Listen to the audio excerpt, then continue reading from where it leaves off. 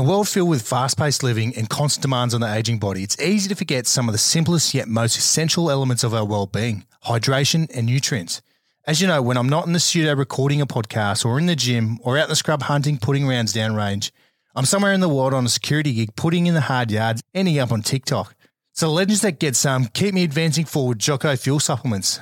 More specifically, I've been smashing the Jocko Hydrate sachets, which helps me replenish my electrolytes and other critical vitamins while boosting energy, supporting recovery. Also, just like my kids, my appetite for veggies goes as far as hot chips from the Colonel. However, every morning I'll mix a scoop of Jocko Greens, Jocko Creatine into water, which helps me supplement my lack of and delivers all the nutrients for better gut health, immune support, cognitive function, and physical performance. And not to mention, tastes bloody good. So head over to www.getsome.com.au and use the code ZeroLimits all in caps for a discount. I'll leave you with this for the day. Hard work, clean fuel, stronger, faster, smarter, better. Let's go. 5, 1, 7, 11.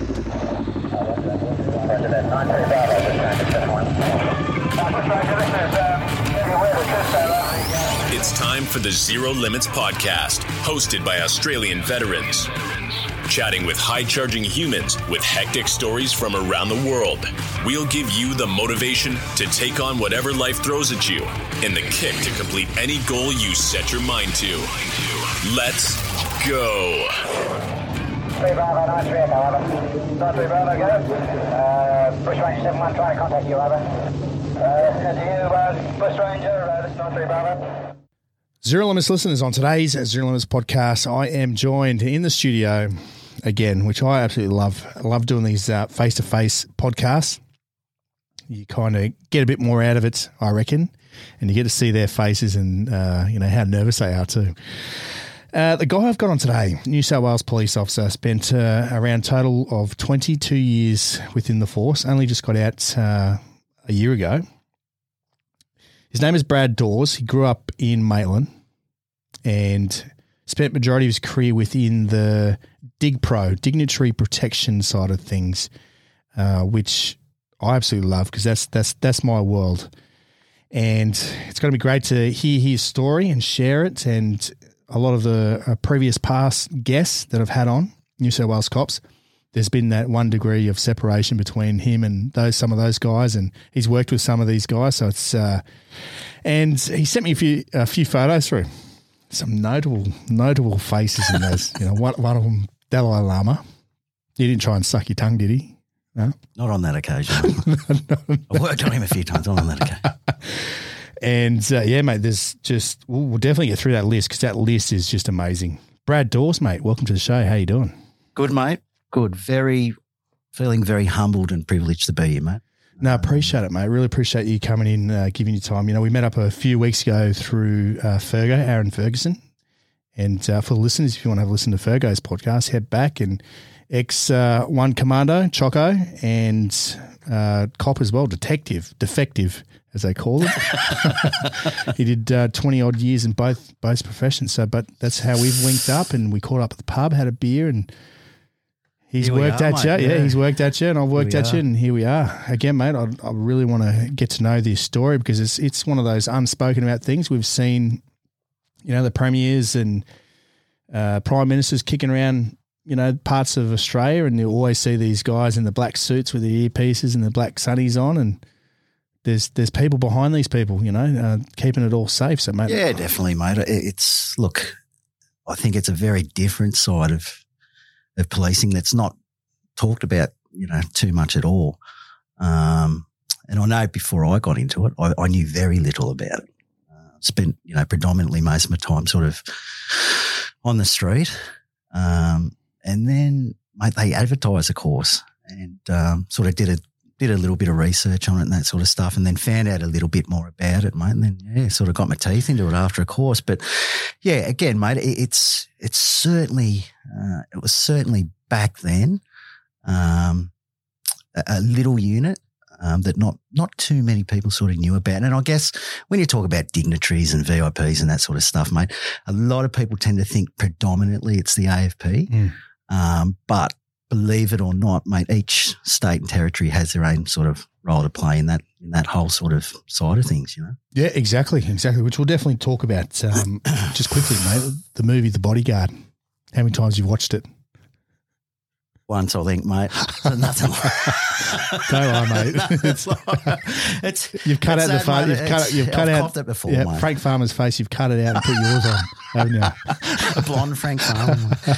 No, mate, look, it's certainly one of those, mate. I copped The Bodyguard a bit, and the other one is, people often say, "Oh, would you really take a bullet for those people?" You go, "No, I'm not fucking stupid." Yeah, it depends how much they're paying. Yeah, exactly. Mates, before we crack on with the New South Wales police side of things, mate, let's get back to younger East Maitland days, mate. Now, as we know, Maitland, I live in that area, and it's a rough old area, especially these days with the youth crime. Yeah, which is absolutely bonkers. But, mate, let's get back to the younger days, growing up. Yeah, so, mate, I grew up in East Maitland. I'm the eldest of 5 kids. Sort of background, I guess, mate, sort of came from a very sort of humble family. Dad was a industrial arts high school teacher. Mum a stay-at-home mum. And, I guess, mate, Maitland's grown so much since then. You know, I think back then, mate, he was only a town of, mate, not even 40,000 odd people. Yeah. Gilson Heights didn't exist. No, mate, I think it had a fish and chip shop, and that was about a cricket ground. That was about it. But, so it definitely back then it was a sort of smaller place to grow up in. Spent most of my schooling there and that sort of thing. And I guess, you know, doing something like joining the cops, it's a big deal sort of leaving a sort of a smaller country town like that and sort of leaving your roots to predominantly, mate, you think you're going to be going to Sydney anyway. You know? But, yeah, 1 of 5, mate, the eldest. Basically all my family is still there, mate. So I was the only one that sort of flew the coop, mate, so to speak. Yeah. Now, you said there's five boys, girls? So there's me, mate. Then I've got a brother who's 2 years younger. Yep. He's he's a linesman, mate, for Ausgrid. Oh, is he? Yeah, right. Yeah. And then I've got twin sisters, mate, who another couple of years younger. They're both still there, mate, graphic designers. And then my youngest brother, mate, he's the bloke that got the brains, the brawn, everything, mate. He's sort of the genetic super freak, mate. Generally, he's that younger one. It is. It's not my younger brother. Like he's obviously killing it. Yeah. He's got to see my mistakes, my older brother's mistakes, and then generally that younger ones. Mate, he got it all. Like, because I was a dumb at school, mate. I was a very average sort of student. Sporting wise, mate, I was okay, but things never sort of came naturally for me. But this bloke, mate, and I think, you know, being the youngest of 5, you do develop. You watch your older brothers and sisters. Exactly. And sort of, you know, we always had him out in the backyard with the cricket ball or the footy or whatever, mate. From, you know, they can barely walk. Yeah. They're just following everyone around, and matey, monkey see, monkey do. Yeah. Exactly, mate. Yeah, right. Now, I guess for the brother that was 2 years younger, he would have been the one you probably hung out with most in a way. Yeah, we did, mate. And I think obviously the 2 sisters, they're doing their own thing. Yeah, more or less, mate. Yeah. So as far as my brothers were concerned, mate, the sort of brother who was 2 years younger, Lee, his name is, we sort of were the closest. And, mate, because it's that 2 year age gap, you know. So, mate, a lot of fighting, a lot of driving mum, you know, nuts. Yeah. Tearing her hair out and that sort of stuff. But, mate, look, and you see a lot of sort of family environments these days and people move on and they're not, you know, they're not too close to their family. But, mate, we're still fairly close to each other, which is good, mate. So we catch up when we can and, mate, they're all got their own kids now and I've got a little one as well, mate, who's 4. So, yeah, they all tend to hang out and play with each other and that sort of stuff as well, mate. So Yeah, nice, mate. As you said, mate, you struggled at school. It's a common theme, trend for a lot of us, especially in those days. What we're talking, how old are you, sorry? What year? I'm about to turn 46, mate. Yeah, right. So what's that, 1975? 77. 77? Yeah. Close. Case in point. And I wasn't a mathematician either. You know, growing up in those 80s and 90s, again, free range, schooling was a lot different. As we spoke about offline, this is where I think you've listed the school, Maitland Grossman, and as I said, there was Grossman, Grossman. I don't know how to say it. Now, there's a teacher that, I think choke slammed a student a while back.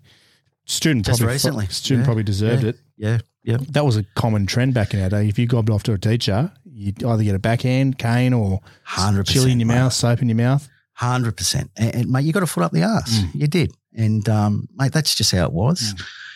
And, we talked about this, like my old man, he was a industrial arts teacher at Maitland High, which, mate, people who have been there, it was a pretty rough sort of school. But, mate, I had blokes coming up to me, mate, not long after I turned 18.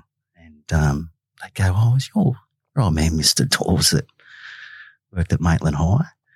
And I'd go, "Yeah." He's gone, "Oh, it's like your old man sat me on my ass a few times, And mate, there was no bad blood there. No. That's just how it was. Yeah. It was funny, mate. The old man, he's a dead ringer for Chuck Norris. Oh, no way. Yeah, all my mates used to call him Chucky.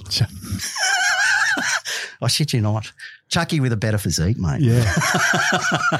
But, mate, yeah. And so growing up, mate, he was tough. He was from that old sort of school mentality, mate. And, mate, fuck, we got a foot up the arse all the time. Because you probably deserved it too. Yeah, deserved it, mate. We drove mum nuts and, lived in a bit of fear, but not a bad thing, mate. Oh, yeah, far out. But, mate, Chuck Norris and, mate, I remember he had this remember the old FJ55 Oh, yeah. Land Cruisers? Yeah. Mate, he had one of them and, mate, it had been resprayed. The whole thing had been remember they were sort of like a two-tone, Yep. the originals. This thing had been resprayed, this khaki colour. So, mate, the boys used to call it the Delta Mobile. And Chuck Norris and Delta Force. But, mate, grow up living in a little bit of fear, but it's not a bad thing, mate. Kept me on the straight and narrow. Yeah. As I said, mate, when it comes to schooling, you're lacking. Now, where does the cops come in? Like, you joined the cops 1999. Yeah. Have you got family history within the cops or military or anything? Not really, mate. I've got a very good cousin. Mate, I think he's still in. I think he's at the Terrace, mate. He'd be getting up close to 30-odd years, I think. But I think for me personally, mate, so I went through and did the HSC and that was sort of, mate, I'm not, even mechanically wise, Matt, I'm not very sort of inclined that way. And so I sort of, a lot of kids left at year 10 and apprenticeship was sort of off the cards for me, mate, because I'm struggling to put some Duplo together, mate. But so I had to bust my ass a little bit, mate. So study-wise to do the HSC and again, mate, nothing came naturally to me. Like mathematically, science-wise, mate, it was a tough haul. English-wise and that sort of stuff, a little bit better. My written skills were a little bit better, which I think sort of helped me down the track with the cops a little bit, just getting in. But, mate, I didn't know what I wanted to do, mate. I busted my ass doing the HSC and then got into PE teaching at Newcastle Uni. Oh, did you? Yeah. Yeah, right. Yeah. So you had no desire to join the cops? At that point in time, mate, you're a kid. You don't know what you want to do. And, mate, the cops was sort of always in the back of my mind, but a few times that I actually mentioned it to mum and dad, mum, mate, hit the roof. Oh, did she? Yeah, mate, could not have me in harm's way, she said, "Oh, worry too much, blah, blah, blah." And I guess, that may have sort of pushed me even harder. Yeah. Because, mate, with the cops back then, I think, again, there was a little bit of that, what's the word, mate? A little bit of that mystique involved with the cops. Back in the day, mate, like the only time like you really caught the cops was, something bad was happening. And as you know, mate, it was a different kettle of fish back then as well. Pistol whipping people back then. Yeah. They were, yeah. And, mate, so no different, to how things were handled in that school environment with giving kids, a foot up the arse or the cane or whatever. The cops did the same, mate, on the street. And that's how they got respect. And I think that respect thing, mate, you sort of, that created that sort of mystique as well about the cops. So, yeah, mate, started PE teaching down at Newcastle Uni and, I must have got probably the best part of through the first year, and just thought, mate, What year was this? So this would have been, mate, what year did the Knights beat Manly in the? Oh, no one cares. I do. I think, was it 97? I think they beat, 97. Yeah, 97. They won 97 2001. Yeah, so 97 I would have started down at Newcastle Uni, mate. Yeah. You're just bringing up fucking memories here about the Broncos, mate. It was only fucking last week or 2 weeks ago they lost. Oh, mate. Let's not talk about football because it's fucking. Oh, mate, it's a soft point right now. There's an axe here. I'll use it. Mates, so you start doing this at uni and you're just like, nah, I can't. This is. Just wasn't for me, mate. Look, it's. And again, I think things had really, as far as school teaching, and I'm sure school teachers will admit this, and mate, very similar to the cops, things had started transitioning to a point where you couldn't really take the gloves off anymore, you know. So I guess, you know, and it just seemed a bit Mickey Mouse to me, sticking my head in the books again where I wasn't, mate, if your heart's not in it, you know, what's the point? And I guess that's, for me going forward and looking forward, mate, my heart was in joining the cops in the end. And that's, you know, I guess that's what, you know, if you're interested in something, mate, you just go 100%. Where does the interest come from though? Because, you know, again, you know, for me, military, it was just, I guess, growing up around that military theme of movies and you'd always see the army guy and. Mate, I think around that time because I was still trying to figure out, I was at uni and I was still trying to figure out what I wanted to do. I think, mate, I went to a police open day just down at Newcastle.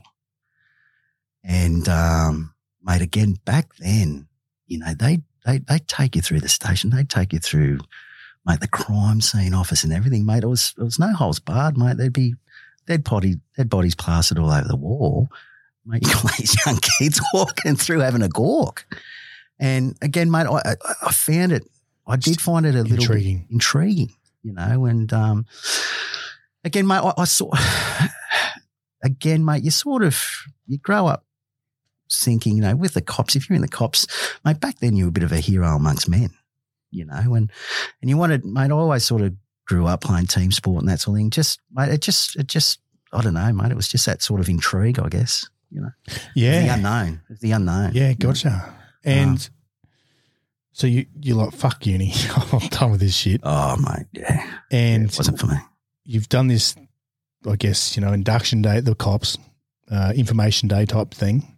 What's the process from here? So, mate, I think, I started making inquiries, and then back around that time that I wanted to join, mate.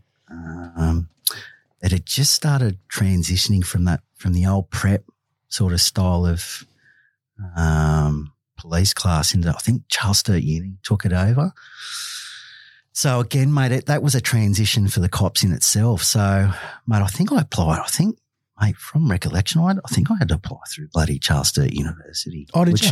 Yeah, right. Yeah, which was the second class of that sort of new style of that new format that the academy was going towards, mate. So, and again, mate, back then, mate, I wasn't working straight out of school, and there was that opportunity, mate.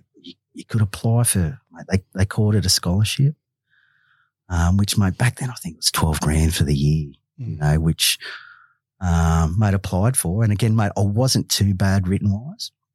And I think that's what sort of got me over the line because you had to sort of sell yourself a little bit to get that money. But a lot of my mates down there, mate, they weren't in that boat. So again, that was a problem, mate, because the old prep style of training, mate, they'd pay you to train. The cops paid you to train. Where now, yeah, we've spoken about this. You know, you got blokes, and you probably want to attract blokes who have got a trade, or you want to attract blokes who have got a bit of life experience now. Mate, they can't just drop what they're doing, mate. They've probably got kids, family, you know, bills. Who can stop working for 6 months and not get paid? Exactly. So that's a massive problem in itself now, man. And mate, it was a problem back then because I had mates I had mates who were, you'd go to classes Monday to Friday, mate, and then they'd be working at the BP or the Cowtex or mate, just doing shit kicker jobs on the weekend. Just to make ends meet. Yeah, just to pay for their board down at the academy, That's another weird thing. You got to. I've actually heard this is probably a great thing for debrief, but I've heard that they got to pay to use the washing machines and stuff down there too. Yeah, back then, mate. And they still do now. Makes no sense. Yeah, like, what are you doing? Like, anyway, ridiculous. That's a debrief. That is. You'll be back for a debrief. Now, mate, you get down to the academy. How was it? I guess, as I said, your old man was a teacher, so you had a bit of discipline at home. I'm sure he gave you a couple of backhands here and there when you needed it. So the discipline was there. So, mate, from recollection, mate, again, mate, I was one of these blokes. Again, mate, our family didn't have a lot of money, and I hadn't been working much prior to going down the academy. So, mate, I remember the old man driving me down in that old FJ55, mate. Yeah, right. Yeah, mate, mate, it was just basically a bag full of clothes, mate. And again, mate, you sort of, you are, I remember the feeling, mate, you're driving down in the unknown, and especially, mate, you're a kid. You're still a kid. You're barely sort of 19, 20 odd. And, driving down there, mate, and sort of going, you really are walking into the unknown. But, mate, you get down there, and if you're the sort of bloke, mate, who can talk to people, you make mates pretty quick. And I think that's, for me personally, that's what happened, mate. You get talking to blokes. And you're a rugby boy as well, so rugby league. Yeah. So later on in my schooling, mate, I was a skinny kid. Mate, I remember in year 9, mate, I was only about 56 kilos. Yeah. And again, mate, because for that, I had massive blues with the old man over this. Mate, growing up in East Maitland, mate, all you want to do is play rugby league. Footy, yeah. You do, mate, because all your mates are doing it. And, mate, my old man, grew up playing rugby league, but wouldn't let me play it because I was 56 kilos. And then he said, look, put on a bit of size and then we'll see how we go. So I ended up playing rugby during my last couple of years at school. Mm. And I ended up, over a couple of years, you get that growth spurt. I ended up putting on about 20 kilos. And I think it might have been the first or second game that the old man came to watch. The dude had his ball sack rucked open. Oh. And, mate, you haven't heard a blood-curdling scream. I know. Until you hear a bloke with half his sack ripped in half, mate. And I'm just looking, and, mate, they get the ambulance drives on and all the rest of it. And I remember looking up at the old man, he's just shaking his head. Yeah. Far out. Now, just like the reason why I brought that up, because, especially within that team sport, especially rugby league, especially at Mayland Way, it's boys. It is, rough mate. Boys. So getting down to the school or the academy, I'm sure you would have linked up with a couple of the other boys. Yeah, definitely, mate. 100%. And like, again, mate, most of these guys who go down there, mate, they're knock around blokes. They come from a similar sort of upbringing. I remember going down there, mate, and I think the bloke next door to me, mate, he might have been from Tweed Heads, and there was another few from Sydney and that sort of thing. So blokes from different sort of walks of life. But again, mate, you all got that same goal in mind, and I think that's what bonds you in the end, mate. You all want to get through and do it together. And I think going down, and mate, most of you, you are kids, and it's, it is, for me, I think that was the first, it was the first time I'd really been away from that home environment, mate. So it's a bit of a shock to the system, mate. But, you make some good mates, you get your mates around you. And, I think that's what gets you through, mate. It gets you through most of your career. It's that, I think for me, that's what I miss, Matt. That's it's your mates and that bond you make, mate, over many, many years, Yeah. Mate, just turn that mic it's just cutting a little bit. Yep. That's it. Yeah, it's better. Maybe just point it down a little bit so you can just flip it down like that. Yep, perfect. Yeah, that's Beautiful. perfect. Yep. Mates, so just reading through your bio, you start with about 300 people in your class. How long was the process? This is 99? 99, mate. I think the first, mate, I think they divvied it up back then into like a trimester. So the first trimester was down there, obviously, at Goulburn. And then, mate, you go back for your second trimester, and that's when you do your placement at a cop shop, which, mate, I went back to Maitland.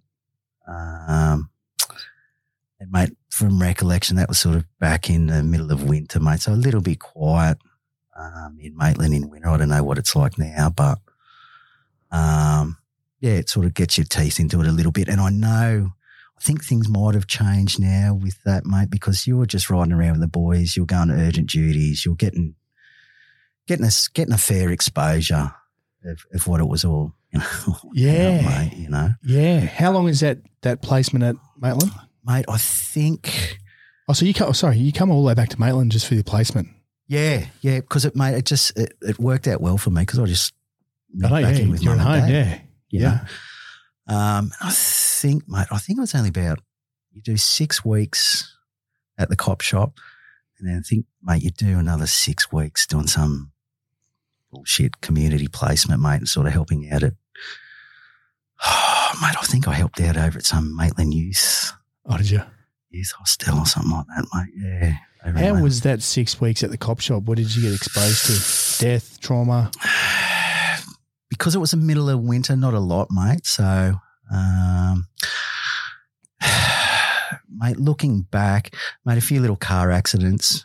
There was at that point, mate, I hadn't gone to any sort of death or trauma. Lucky or unlucky, I don't know. It was just, I found it at that point, mate, because it was the middle of winter, mate, very quiet in Maitland. Mate, I do remember, mate, back then, Maitland Station had its own petrol bowser, so you didn't have to. Oh, did it? Yeah. So the boys used to fill the truck up just out the back. And And their own cars. yeah, in their own car. And I remember, mate, it was pretty quiet, and a bird I was working with, she said, "Oh, can you go and get the truck and fill it up for me?" It was pretty quiet, nothing going on. So I'm out the back filling up the truck, mate, and then I think an armed hold-up alarm went over, and she's gone quick. She's run out. She's jumped in the truck. Mate, I've put the bowser away. I haven't put the cap on. So, mate, we're flying at this job. She's gone, "Fuck, can you smell petrol?" I said, "Yeah, I must have spilled a bit on my shoes or something." And mate, my fucking heart sank. Because you knew. Oh, you mate, understood. You thought, flying. fuck. I've wound the window down. I've looked out the side, mate. Or no, I've actually looked in the mirror. That's right. Mate, there's petrol pissing out the side of the truck. And, mate, we got back, mate. I didn't hear the end of it. Never let it down. No. Pretty embarrassing too, mate, when you're on a student placement. Yeah. You can't fill up a fucking truck. Pretty easy those days, though, when your cap wasn't connected by a cord. Now they're all connected by cords these days, you know what I mean? So you can't, mate. yeah. People still do it, though. Far out. Embarrassing, mate. People fill up fucking Teslas with diesel sometimes. Mate, that's been done a few times. I've seen people trying to fill their Tesla up. What are you doing? Mate, that's 6 weeks at Maitland Cop Station. Just on a side note, do you think that helped you once you got posted to a station? Just understand the cop bit, life, mate. Yep. Sort of understanding, I guess, the workings of a what station. it was all about. But again, at that sort of point, mate, there is a thrill there, you know, going to these jobs, and you're going to urgent jobs, and they could still take students to these sorts of things, mate. But there was I think there was there was a lack of understanding about how much paperwork's involved, mate. You know, because you sort of Typewriters back then too, weren't they? Yeah, they were just sort of transitioning sort of over the computers, mate. But I still had the old message pad and the typewriters and that sort of stuff, mate. But it's sort of, you didn't really sort of understand how much was involved paperwork-wise. You're thinking it's all about driving around, copying jobs and turning up and locking blokes up. But there's that whole other side, and again, mate, that was for me, starting a very steep learning curve, mate, because it's, I'm not the most organised bloke in the world, and mate, you got to stay on top of that sort of stuff, which was, so that was a side which is very boring, mate, but it's integral part, yeah. It's part of it. But, look, again, mate, wasn't at that point in time, mate, not exposed to a hell of a lot at Maitland. Small area compared to what it is now. Compared to what it is, mate, they got their rings hanging out. Yeah, now it's full. You talk to Fergo, every mate. night you can hear the fucking cop car screaming, chasing the youth, chasing the 12-year-olds driving the WXs. It's wild. So you get back down to Goulburn, back down to the academy. Got a couple of months left to go. How'd you find the rest of it? How'd you find the firearm side of things? Yeah, so that, as you know, mate, that must have been last sort of dozen weeks or so. That's when you're really sinking your teeth into stuff, mate. So you're doing all your firearm stuff, your defensive tactics, your powers, all that stuff that you're going to need out on the street. That's that last 12 weeks. It's more full on. But it's great, mate. Like I didn't grow up having much exposure to firearms and that sort of thing. And, look, sort of lucky in a way that I wasn't a shit shot, not a great shot, but, managed to get myself over the line. And they got Glocks at this stage too, aren't they? They just come in, yeah. So, mate, I remember going when I sort of passed out at Goulburn and went up the ride, mate. Bloke still had there was a lot of 38 still running around, mate. Yeah. So they'd only just sort of started doing that sort of transition, mate, But yeah, it certainly, that last 12 weeks was a lot more full on. Yeah, right. So as I said earlier, you started with 300. Come graduation time, how many are you finishing with? Mate, I reckon they finished with less than half that. Oh, bullshit. Yeah. That's a big fucking attrition rate. 100%. And again, mate, it's, what it's like, mate. It's very, I think we sort of discussed this a little bit off air, where, mate, around, when you get these classes around a sort of state election, they just try and pump the numbers up, mate. And mate, I think, even after hours, they had classes more than 300. And then, we talked about, mate, I'm sure I heard a story earlier this year that they had to cancel a class because they couldn't get enough blokes.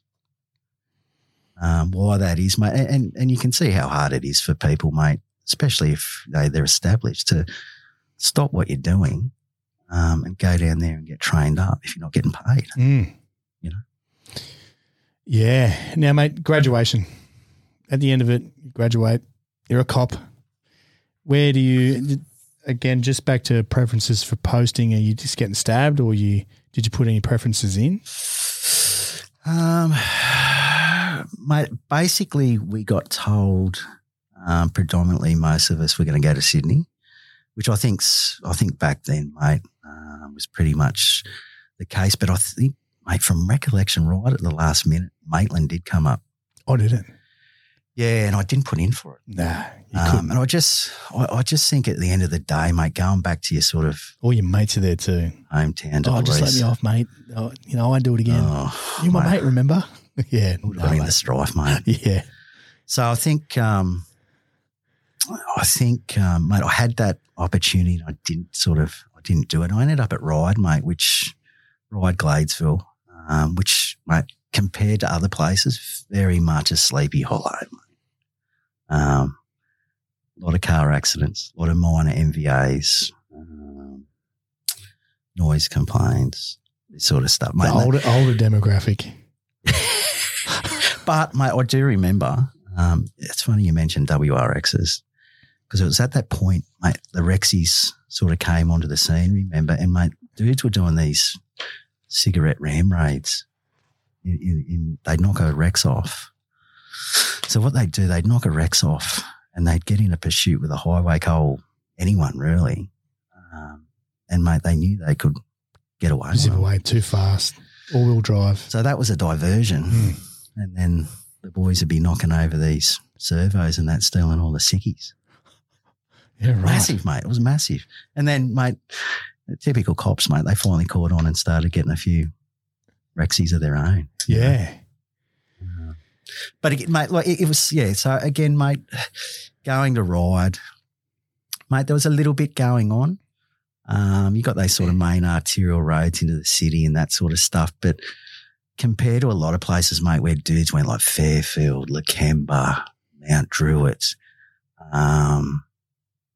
very much a Sleepy Hollow, mate. But and very young, Matt.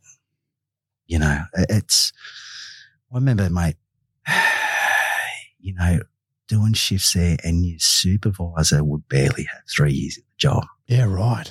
Not all the time, but at some points, mate, you'd have a 3-year constable running the shift, and mate, it wasn't uncommon. It wasn't uncommon to have, mate, sometimes 2 probationary constables on a truck, and that's how it was, mate. Yeah, very young.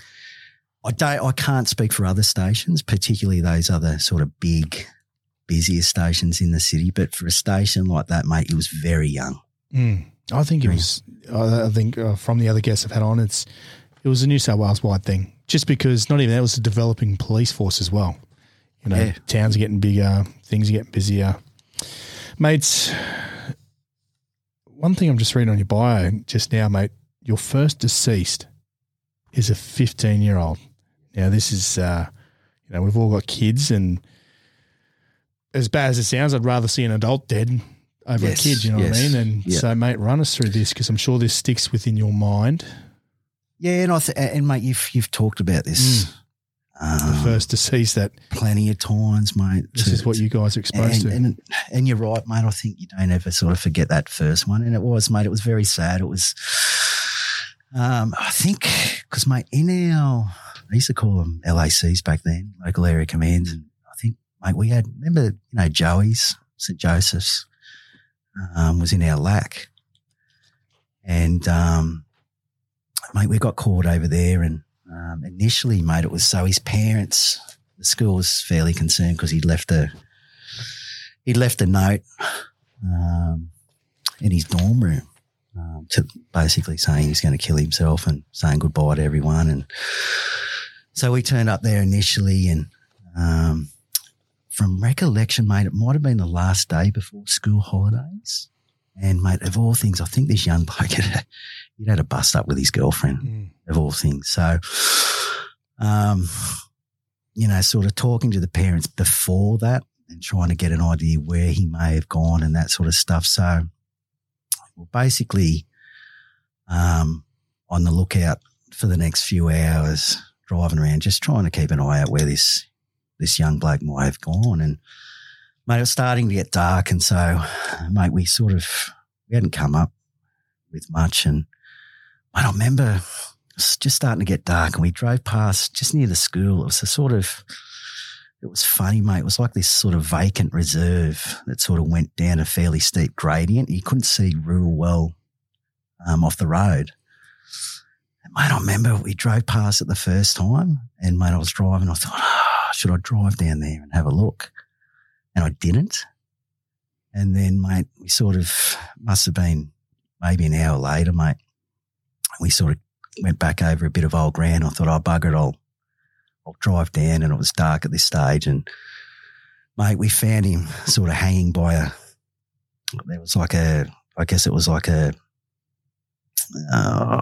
old shed, and it had like a big beam coming off this sort of one of the shed doors, mate. And he sort of done it that way. And I think for me personally, mate, so that was the first real experience that I'd had with death, and being a 15-year-old boy, and having his parents just across the road at the school.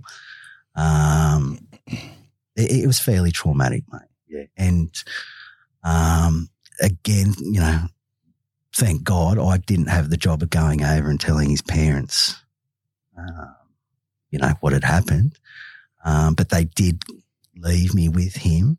And again, mate, you sort of, I think from recollection, mate, it had started getting fairly late in the night. So because of the way things had happened, you got to call out an on-call detective. You got to call out crime scene and that sort of thing. So it takes hours, mate. So you're really there with preserving that sort of crime scene, I guess, for a number of hours, mate. And very, very sad. And I remember,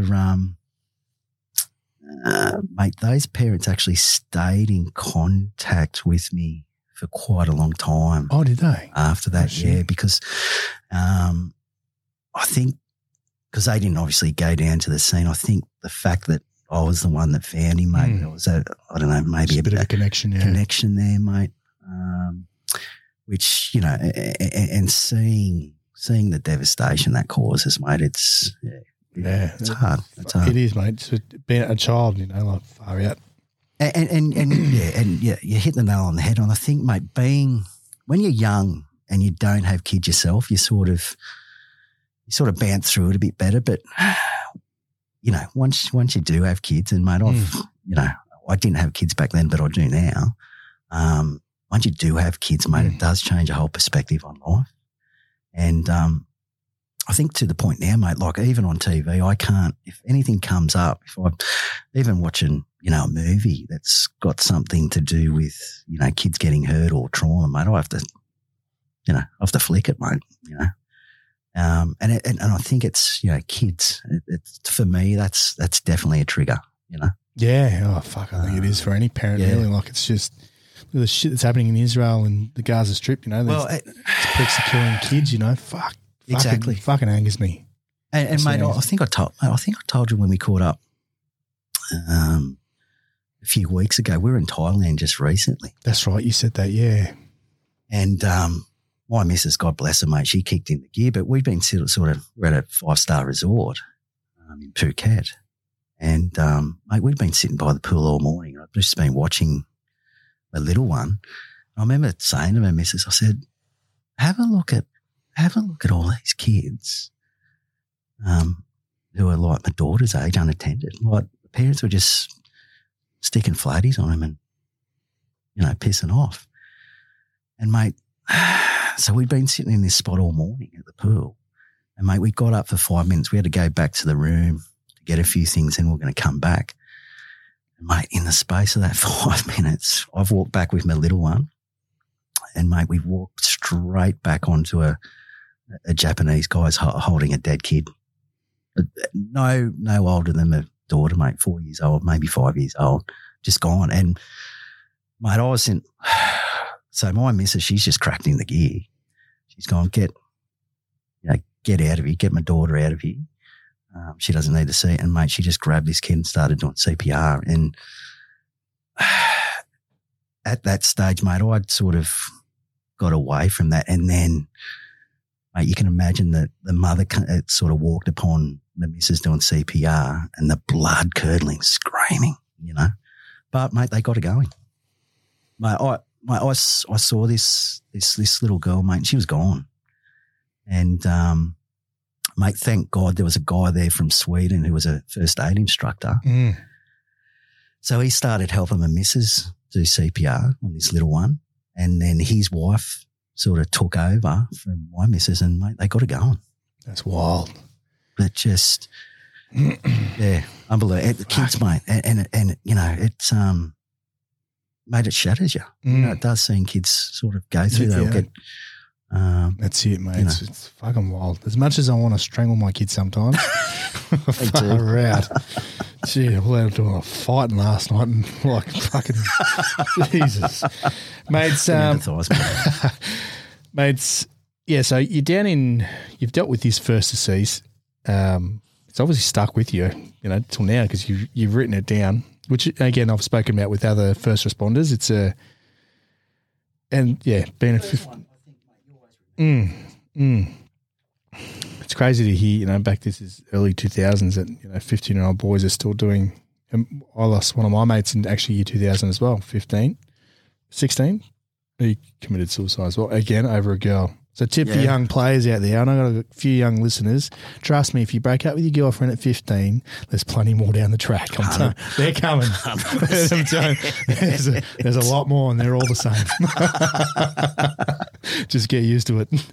Mate, so 2000, you're down at Ryde. Obviously, the Olympics are kicking off, so this is ramping up, and obviously Sydney went bonkers for it. It did, mate. It did, and mate, it was a situation down there at that time where, mate, they needed a lot of blokes to go out to these sites, just with a uniform presence, mate. Particularly because of what was going on. But, mate, they sent a lot of junior staff. They kept, unless you're sort of, trained up in, OSG or any of these sort of other specialised areas, mate, a lot of junior uniform guys got sent down to different sites over a period of months. So, mate, from recollection, I went down. They sent me down to Carter Street, which was just next to the stadium there at Lidcombe, mate, where they basically had all the television studio set up. So the International, I think they called it the International Broadcast Centre. Yep. So, mate, look, good and bad, I don't know. Like, they sent me down there, but you're still, mate, I was still pretty green. So you're still learning your trade. You're still learning a lot about policing, and then you get sent down there for 3 months, sort of doing some not mundane stuff, mate, but just, a lot of sort of vehicle search points and just standing on static points, mate, and that sort of stuff. But it's funny, that was the first time I'd actually got to work with the military, mate, because the army was down there doing so a lot of the trucks and stuff that was coming into that site, mate. The army was doing all the search stuff. It wasn't the cops, and I think mate, from recollection, they were using border collies as search dogs. Oh yeah, definitely. Yeah. Back in those days, yeah, it would have been. Probably nuts, for the EDD, explosive detection. Yeah. But so really, mate, that I was down there on that site for about 3 months. Like good and bad, mate. So you sort of, you're rubbing shoulders with a lot of. We saw a lot of athletes down there, that sort of thing, going in to do interviews and this sort of stuff, mate. But, I think that for me, that sort of put a lot of my learning on hold, particularly with just learning how to work the truck, mate, because you're down there for 3 months. You're not responding to those jobs. But, mate, it was necessary. It was something that was massive for Sydney. And, mate, looking back, good to be a part of. Yeah, definitely, mate. It's fucking history for Australia and Sydney as well. Great Olympics too, I remember it. 2001, you get a transfer to Albury on the border. Back to the bush, mate. Yeah, border of Mexico. And, mate, how was that? As I said here, it's a bit of a culture shock coming from Sydney, pretty much the hub of Australia, to Albury, where it's Albury.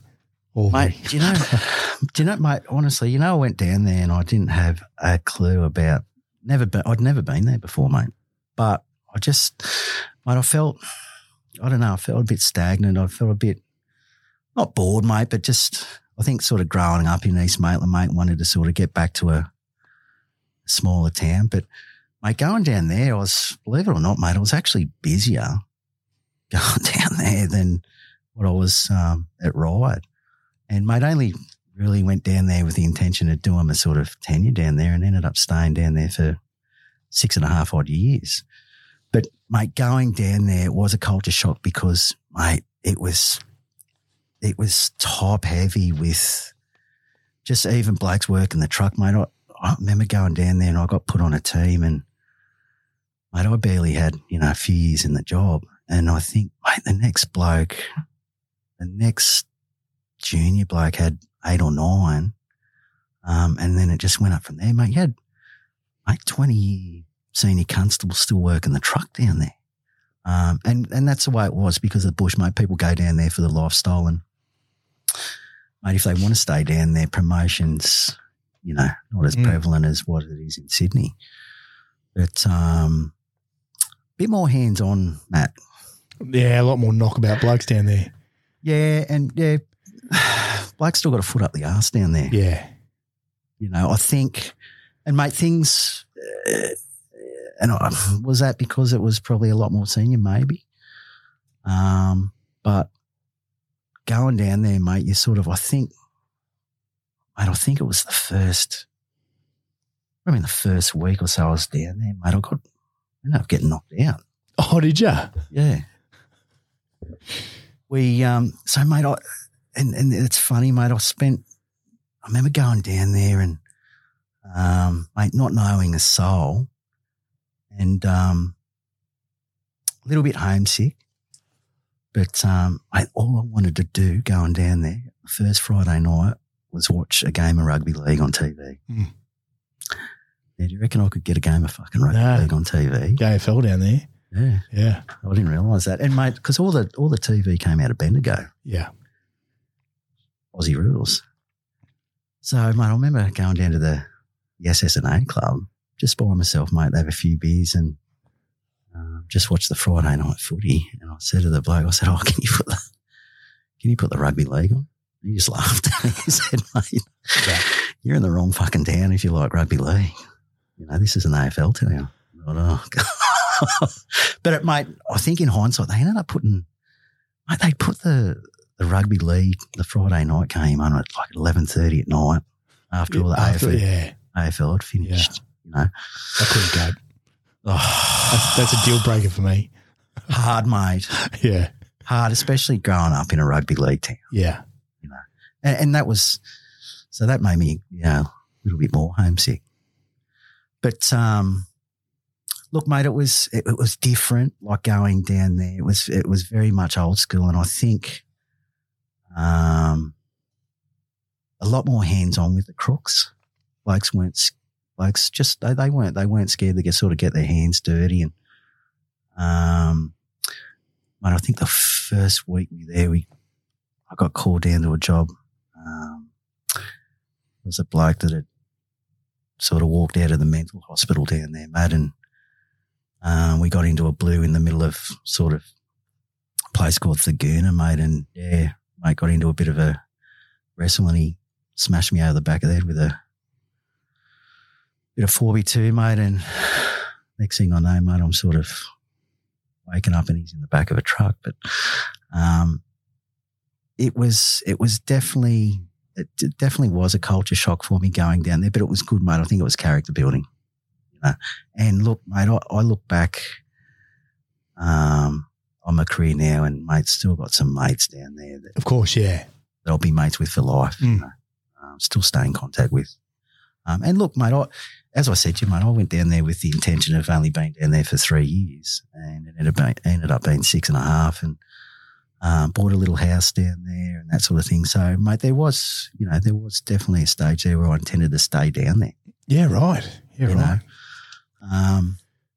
And then I think, you know, things started to go a bit stale for me, and I think, you know, blokes have talked about this a little bit before. You sort of know that it might be time to move on or try something else when you start losing a little bit of that empathy, particularly with victims of crime, mate, you know. When you sort of stop worrying about it, you stop giving a fuck a little bit. Yeah, complacency. And it can lead to complacency, mate, for sure, you know. Mate, one of these stories while you're down there, though, the old medical officer. Oh. He rings in sick. I want to bring up this story because this is not normal. This for a GD, this is get ready for this one. This is not normal. So this is what we talked about, you know, a bit of a culture shock. Because, mate, I working in Sydney, I had nothing to do with postmortems, mate.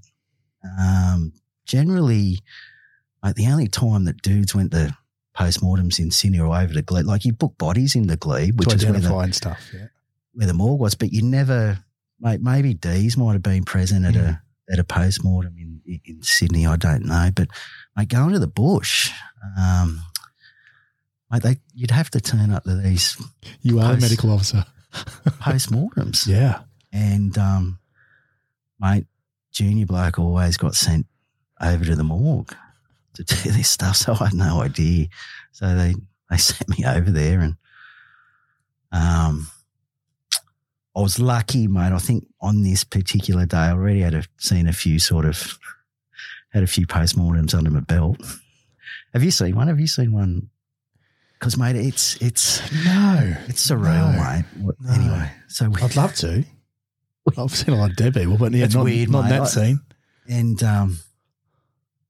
anyway, we go in there, and I remember the GMO, he's a bloke by the name of Dr. Oxbrow, and mate, he must have been, I think he was retired. He was a retired doctor, but he still did this, mate. It takes a special person to do this sort of stuff as a hobby, mate. And he was sort of doing it as a hobby, like on the side. Like he'd retired professionally, but he still did this because, mate, I think he was charging back then just boohoo dollars. Unbelievable money.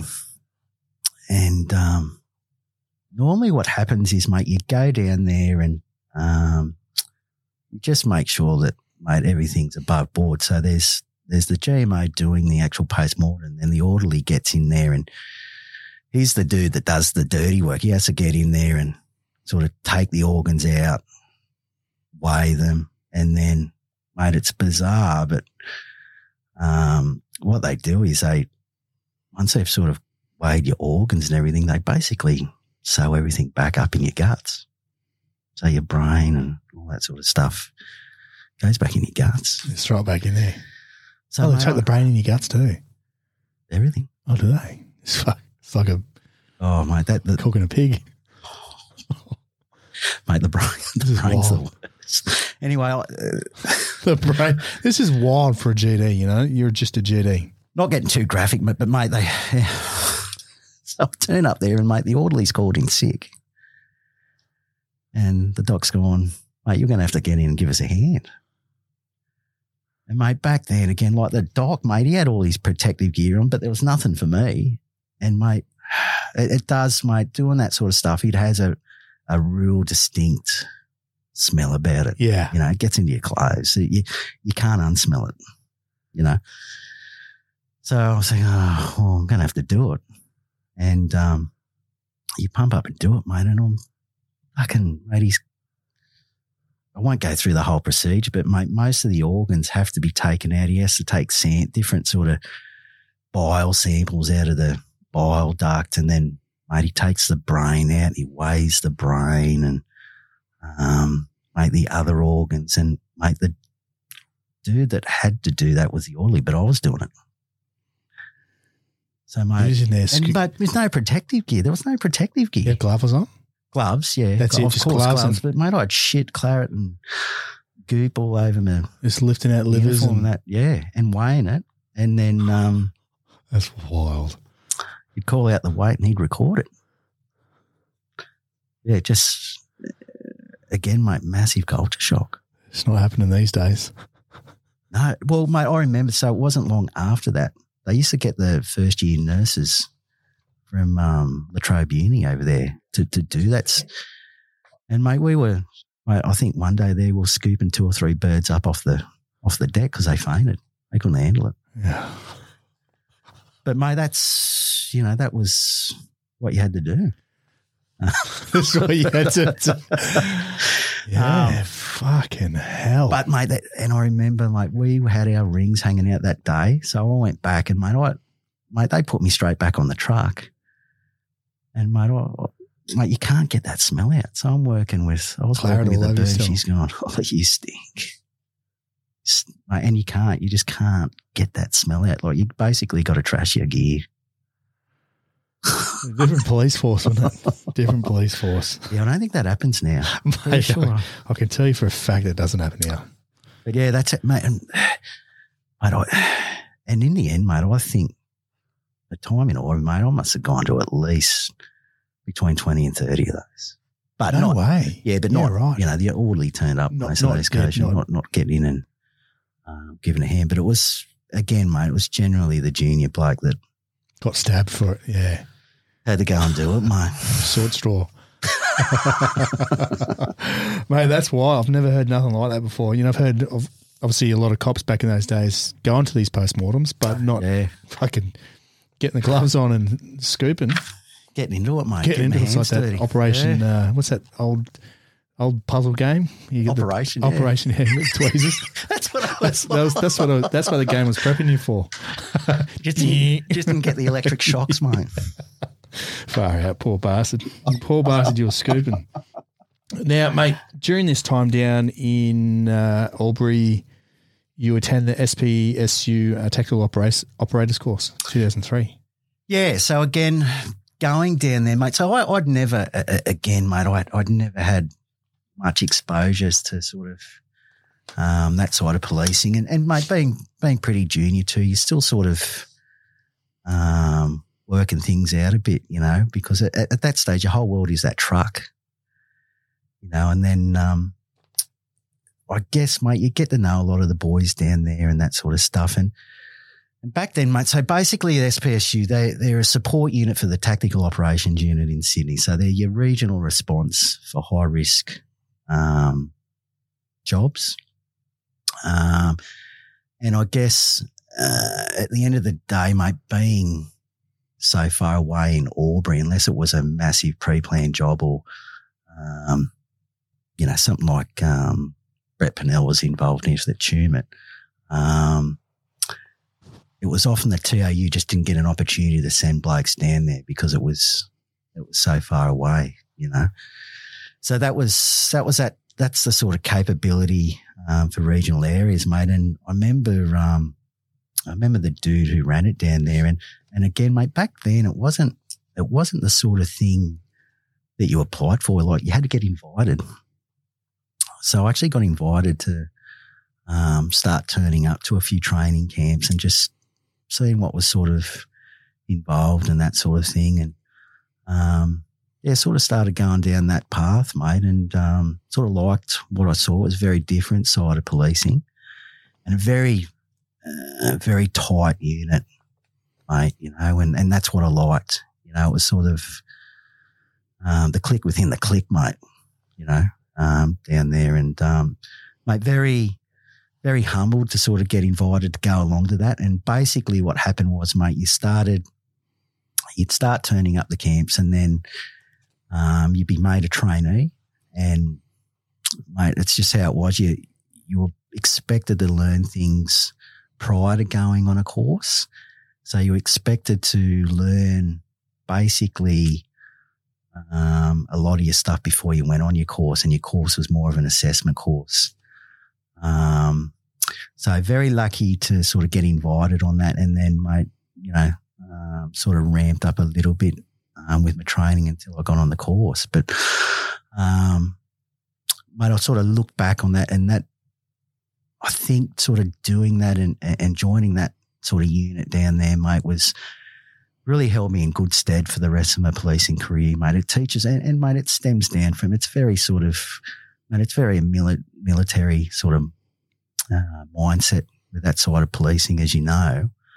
And it really does. I think it really instills that discipline in you, and it holds you in good stead for the rest of your career, mate. And for me, it did.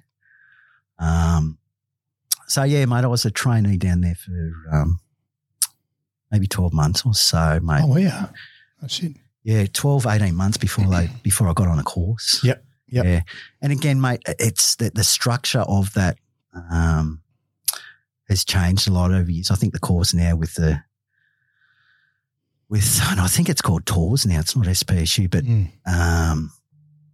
it's very much a training course now. So the course is very much, it's a lot longer, and you're not expected to know as much with your different weapon systems, your CQT and that sort of stuff prior to going on the course. But again, mate, you go on that. I remember going on that course, and for me personally, mate, I look back on my career, and it was probably the hardest thing I've done, you know, and very rewarding. And you know, you've had blokes on here, and I remember, mate, I think the second week on the course down there, Brett Pennell was one of my CQT instructors. And, mate, I think we just sort of discussed this off air, and, mate, the boys are there and they go, oh, that's the guy. That's the dude that capped the crook at Tumut. I was thinking, he'd be a bit taller than that. But, mate, lovely bloke. Yeah. And, mate, having, those sorts of blokes have the opportunity to instill knowledge on you, mate. You hinge off their every word. Knowledge and drive. That's what they give you, that drive. Yeah, 100%, mate. And it's, so very much doing that, mate. It was good, mate. And again, look back, being a part of that unit, it's definitely a highlight. It's a highlight in my career, just being part of that bunch of blokes, mate. They're very, very close.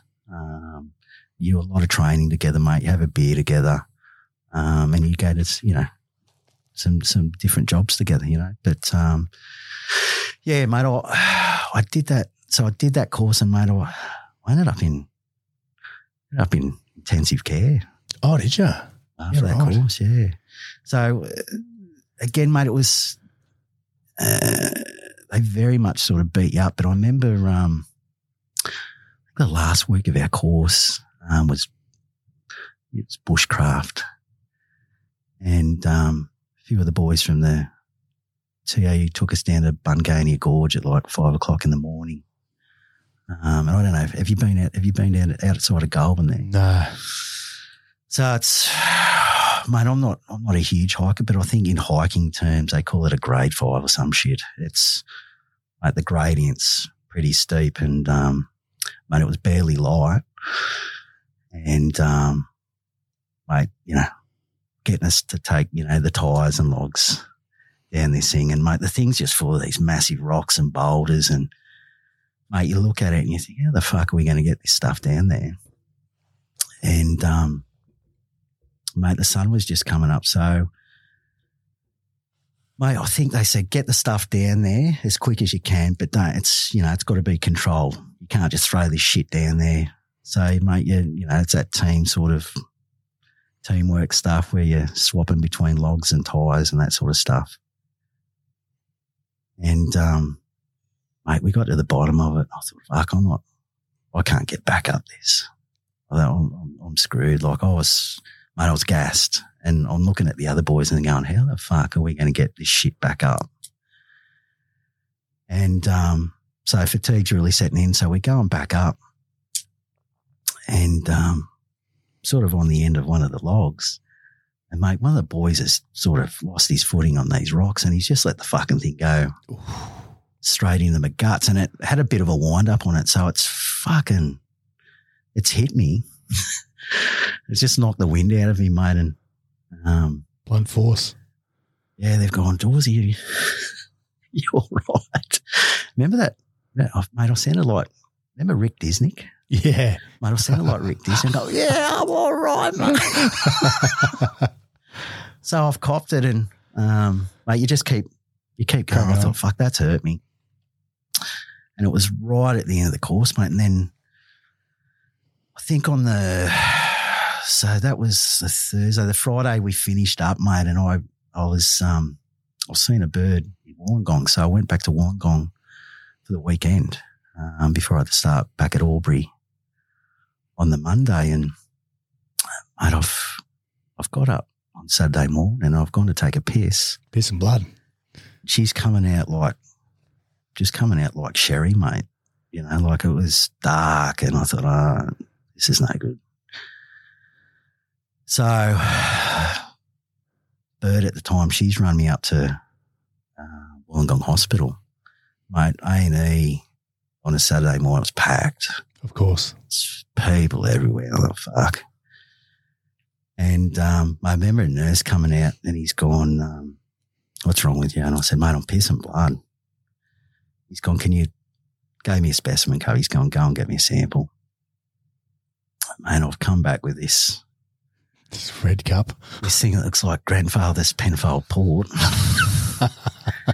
I've gone here, and mate, they've rushed me straight in.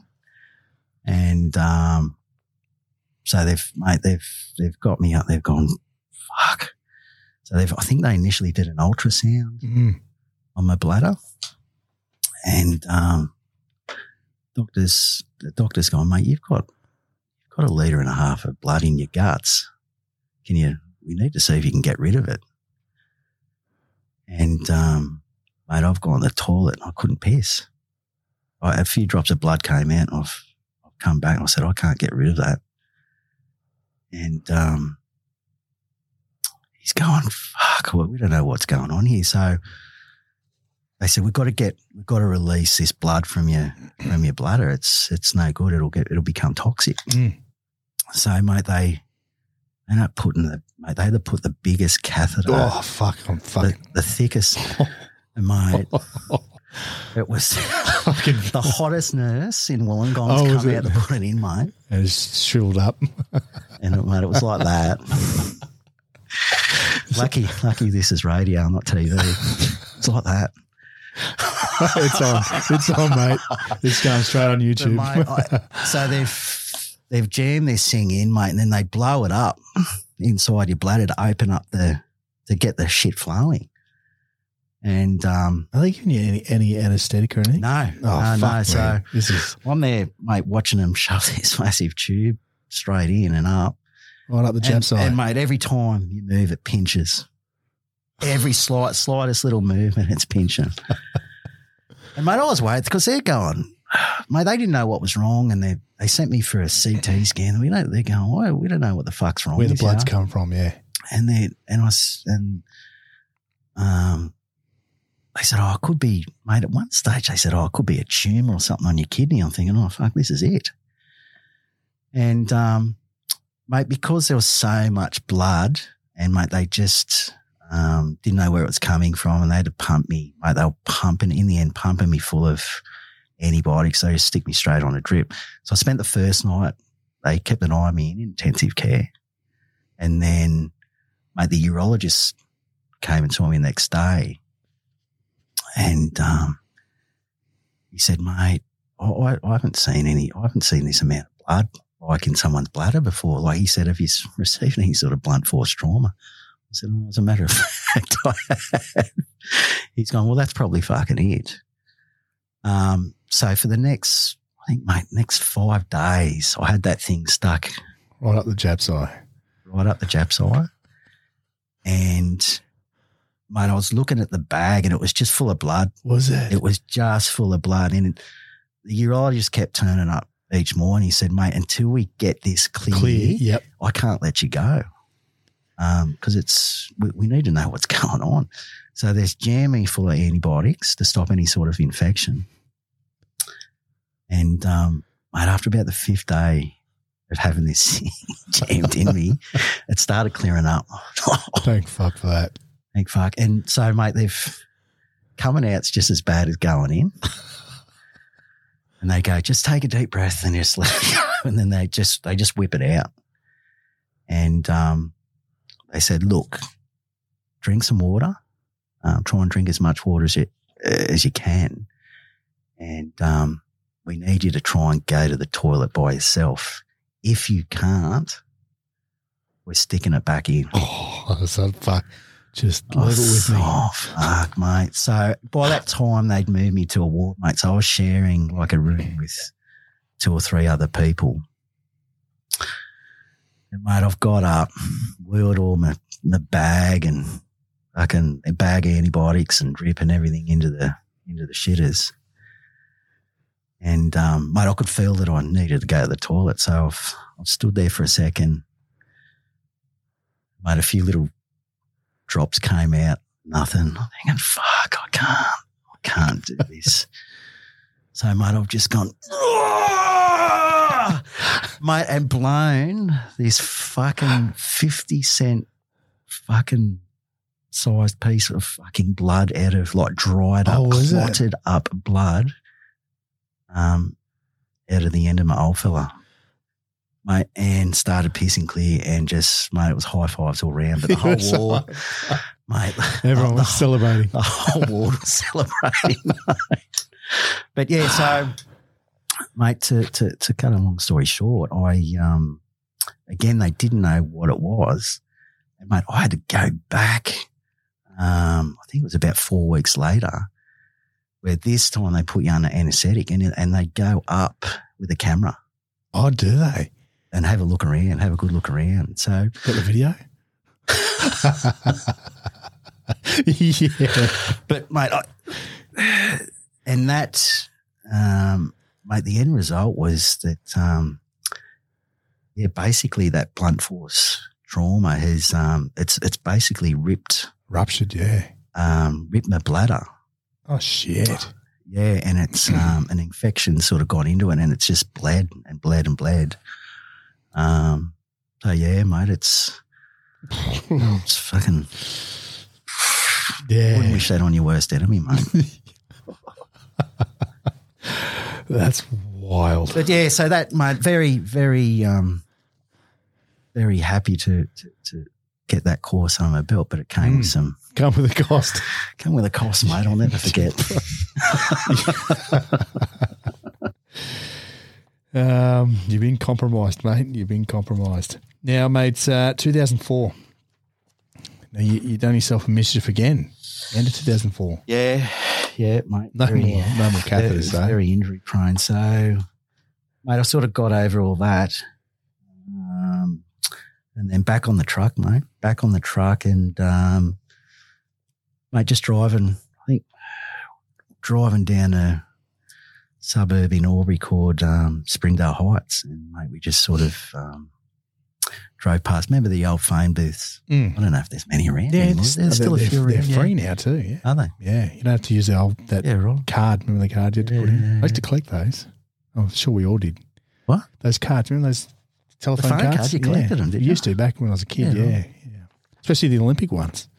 I'd have them all at home somewhere, yeah. Mum would have them. Anyway, side story. Yeah, mate, we drove past one of those phone booths and there was... Telecom too, sorry. Yeah, Telecom. It was Telecom. It's going back. Mate, just driving past and there's a dude, mate, we just come across it, absolutely punching snot out of his missus, like in this phone booth, like hammer and tong. Oh, fucking hell. So, mate, we pulled up straight away and he's done the bolt. And, mate, there was some pretty rough units right near there. And, look, for one reason or another, mate, I was sort of left by myself. And, mate, I had to chase this dude into this sort of unit block and, mate, managed to sort of drag him out of there. And then we, mate, ended up getting into a wrestle sort of just out the front of this joint. We're all sort of on, I guess, muddy ground, muddy, wet grass, and just tried to, mate, just innocuous, just tried to spin this bloke off his feet to get him on the ground, you know, and, mate, felt the ACL go. And then very, very lucky at that point, mate, because he was a bit of a loose cannon, this bloke, because I was on the ground, mate. I couldn't get up. That we had another car turn up just in time to sort of give us a hand. But, yeah, mate, tore my ACL. And again, mate, hard to deal with when it's just at a point in your career where you're starting to get things are starting to get a bit of momentum. You know, I just not long had done my basic operators course and looking at a few different things, mate, and that happens. It's a big one too, ACL. And it puts you know, especially with operational policing, mate, or anything, it puts your life on hold for 12 months. So, mate, I remember sort of getting carted up in the ambulance, and then at that stage, mate, they said, there's not much we can sort of do. We'll sort of let you go. And I actually went back to work thinking I'd be okay. And then, as you know, mate, walking in a straight line, no dramas, but as soon as you pivot on that, your knee, your leg sort of gives way. And I went ass up, sort of coming down a set of stairs at work. I thought, yeah, it's no good. And, mate, ended up, I think it took another 6 weeks to get in for the operation, and then it's that recovery, mate. So at that stage, mate, anyone restricted at Albury, you'd get put on station duties. Now that's my continuous station duties. That's enough to send anyone to the nut house. How long was that for? at that stage, mate, it was funny. It was only for a few months, and believe it or not, mate, in that few months, and I wasn't working on this particular night. So there was a lot of dudes sort of off restricted, and they were working the front counter, you know. So some night shifts you'd have 2 guys in there, mate. And again, restricted, mate, you can't wear a firearm. So I think, mate, it was not long after I started doing that, a dude came in with a Molotov cocktail in Aubrey and fucking blew the station area up, mate. No way. Yeah. Holy shit.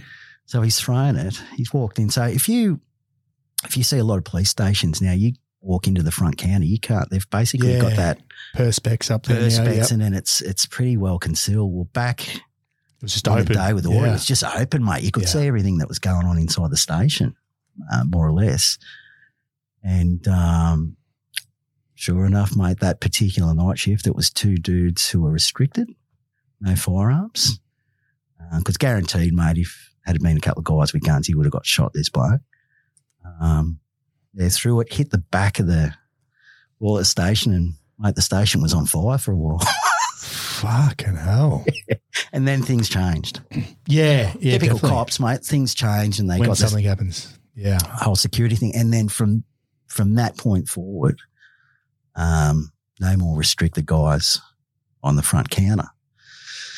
So not a bad thing for me, mate, because it sort of speared me in a few different sort of directions being restricted. So, mate, I went up and did a little time up in the D's office just doing their shit kicker work, which was just statement taken, Maddie, and uploading stuff onto their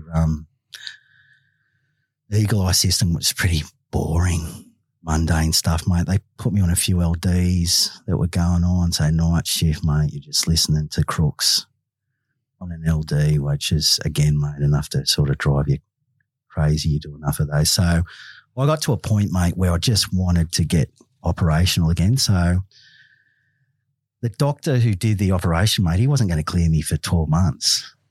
And I thought, I can't do that. I'm going insane. So, mate, I went and got a second opinion. And, mate, when it's the insurance company's doctor, they'll get you back out there, mate. Yeah, exactly. Save a dime. Yeah. You know. So, mate, I think in the end, mate, I think I was off for about 6 odd months. When in reality I should have been off for that 12 to let it easily. heal up. ACL, mate. Yeah. But, mate, it was driving me around the twist, so I got back out there. Yeah, of course. You know. Now, during this time, this is where you identify the CPP world. Yeah, because I knew nothing about it, mate, and you sort of, mate, when I was restricted, you got a little bit of time to reflect on things, you know, and you sort of think about what you want to do in the cops. And I think at that point in time, mate, I was going a little bit stale. That sort of, I progressed into a few other little things at Aubrey, and but I think I wanted to sort of try something different, mate. And unfortunately, mate, being in the bush, your opportunities are very limited as to where you want to, if you want to specialise in something. And I remember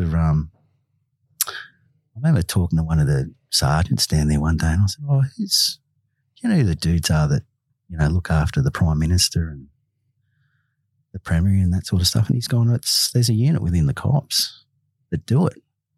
I said, "Oh, bullshit." Because I didn't know that the cops did sort of, or New South Wales cops. I always knew the feds. Yeah. Everyone always knows it's the feds that do it. And I said, I didn't know that New South Wales had a protection unit. So that sort of piqued my interest a little bit. And I remember up until that point, mate, I'd never seen even a course advertised. And, mate, it wasn't long after that they advertised the course. And, mate, again, you sort of look at how things fall your way in your career. We had a relieving boss at the time because, mate, if we had had our normal boss down there at the time, there's no way he would have approved for me to go up to Sydney to do this course because there's no need, mate. There's no need for a protection-trained guy down in Aubrey, you know. So, mate, we had a relieving boss and he he gave it sort of the tick of approval, and he said, if you get a job up there, you're going to go? And I said, fuck yeah. You know, it sort of, and again, mate, I still had very little knowledge about what went on. So I went up there, mate, and you sort of go through a little bit of a selection process and an interview and that sort of stuff. And again, mate, it wasn't in my favour coming from the bush, because they like to sort of take blokes from the city first and foremost for full-time jobs in the unit. So, mate, got on the course, made some really good mates from it and contacts. This is in 2004, you get on the course? Yes. Yep. So you had to... 2005, I think. So, mate, again, I had to bust my ass to get fit, because I'd only just come back with that knee. So that was sort of in the back of my mind as well. How's the knee going to hold up? And at that stage, mate, they'll run the courses out at Holsworthy. So I went up there, mate, and mate, the knee held up all right. But again, mate, I think out of the 20 odd that were on that course, mate, they offered maybe 1 or 2 jobs at that stage. So I went back to Aubrey, mate, had that under my belt, but still had the weight for an opportunity to sort of come my way with the unit. And again, mate, the unit was that small. I think even back then, mate, the unit was lucky to be 18 odd blokes. You know, so very hard to sort of hard nut to sort of crack to get into, you know, just because it was so small, mate. You know, and generally, you know how it works, mate. You sort of, some blokes are earmarked for jobs, mate, before they even do the course. You know, that's just how it works. Yeah, it's not what you know, till you know. Yeah. Now, mate, as you said, you do the course up at Holsworthy. Is that with the MP's military police? Yeah, so I think they had, from recollection, we had a little bit of involvement with the MPs, but a very, again, mate, even well before my time getting there to that unit, they had a very good working relationship. Well, very good relationship with the Army, mate, with running their courses up there and that sort of thing. And then down the track, doing a lot of training out at SFTF, using their facility out there, which mate, was unreal, fantastic. So, mate, the unit had a very good sort of rapport with the Army, mate, even back then. So I did that at Holsworthy, mate, got back, and then sort of started working a little bit on the proactive team down there, but that work sort of entailed weekend work back in uniform, because there was an old thing called Operation Vikings, which was just mate, it was a slush fund for different things, but mate, Aubrey used it for dealing with antisocial, alcohol-related violence on a Friday and Saturday night. So, mate, the team I went into, happy days. You're doing some plainclothes work through the week. Weekends, chuck the uniform back on, deal with drunks. Like a street bouncer. More or less, mate, with beats. Yeah. Beats. And, mate, you know what it's like. So every weekend, you're in the scrap. You're just getting in blues with drunks, mate. And that was my life. And in the end, it really wore me down. So going back, doing that course, a highlight, going back. And I loved the sort of plainclothes side of that unit, but dealing with drunks on the weekend, mate, it sort of, slowly starts to wear you down, because you can't reason with a drunk man. Just quickly on that course, obviously you complete the course, you don't get a posting. Are you just waiting for a position to open? Is that how it works? Yeah, sort of, I guess so. At that point in time, so a lot of guys, I think from recollection on that course, I was the only guy from the bush, and the rest of the dudes were from Sydney. So what they do is, mate, generally they get you to do the course, and then to see if you fit into the office, they'll get you to do a few little stints to see what the work's like, because it's very different work. to see what the work's like, to see if you're going to fit into such a small unit. And then generally, mate, if you showed a little bit of initiative and that sort of thing, you'd get offered a job. So again, mate, I sort of just bided my time a little bit. And a few mates that I did have on that course ended up getting full-time positions in that unit. And I stayed in contact with them. And I remember one good mate that I was roommates with on the CPP course, he sort of, he let me know that there was a few positions available, and to put in and come up, and try and get a spot up there. So again, mate, it was an uphill battle trying to get that through a boss, particularly being down in Aubrey, because there's no guarantee that you're going to get the job. You know, so again, very lucky, mate, to get, to put in, went up there for a little secondment, just to get a taste of the work and that sort of stuff. Went up there and, mate, got offered a job. So very lucky, very lucky.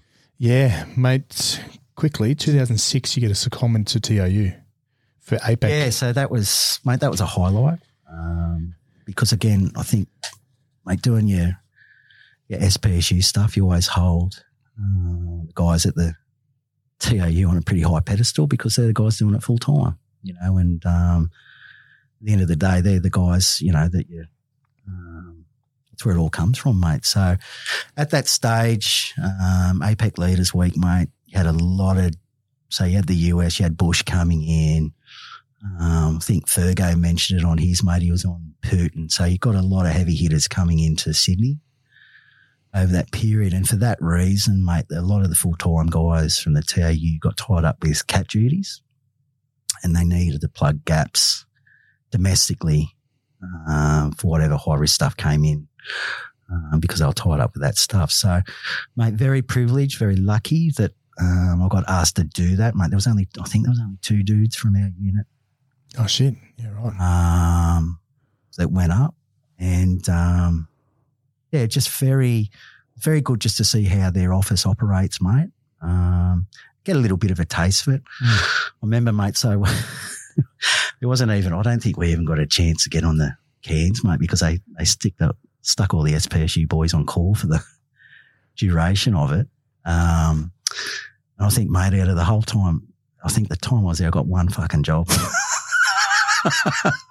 So I wanted to go up there and you know, get into it, get my teeth into a few jobs, mate. One fucking job. Yeah.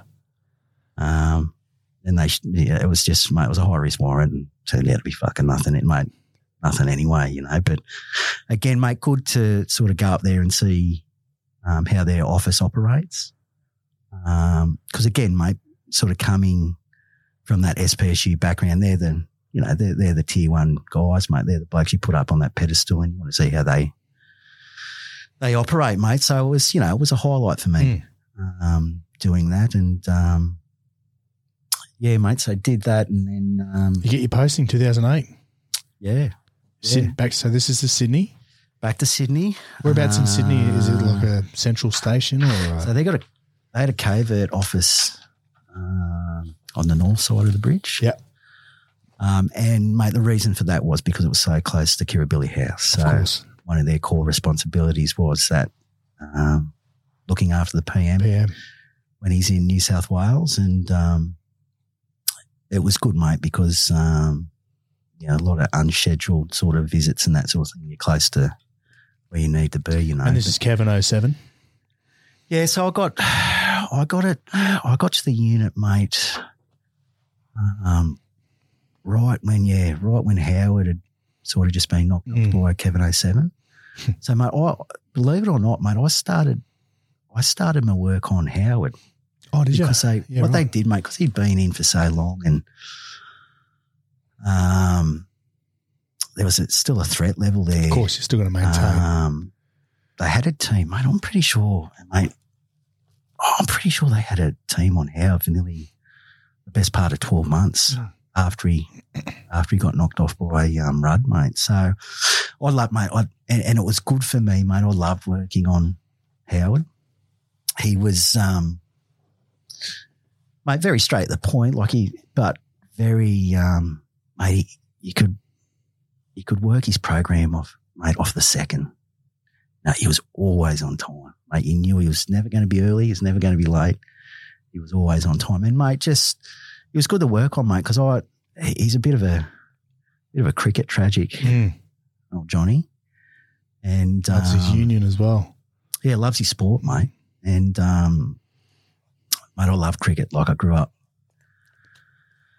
with it, mate. And I remember, mate, you'd go and watch a test match with him. Oh, no way. And, mate, you'd be on him, mate, and mate, he'd watch a test match for 5 days if it went for that long.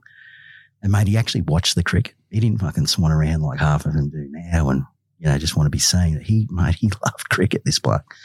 So, if you got put on him, over the Sydney test match, you were guaranteed to get 4 or 5 days cricketing. Well, the cricket, yeah. And I think, mate, going to that office and transitioning into that side of things, it's weird, mate. It was a different side. I don't even know. Sometimes you think, am I really policing you? Is this part of the cops? Because you're not, and sometimes you do feel a bit guilty, mate, because you're not going to domestics. You're not going to fatal motor vehicle accidents. You're not locking crooks up. You're just following this bloke around. And, mate, some days, mate, he wouldn't move. He'd be in the trust box there at the SCG, mate, and he'd just be glued to the cricket, and it was such a bizarre thing to go from being an operational cop on the street into this sort of work, and I think even looking back, mate, doing the course and that sort of thing and going into that work, you go into a sort of an area where you cease to engage a threat, but you're doing the opposite. So you're trying to keep someone out of harm's way, and all your training revolves at basically running away. Now, which is coming from a little bit of a tactical background, that sort of thing, where you are trained to go towards a threat. Going into this sort of line of work, it's the opposite.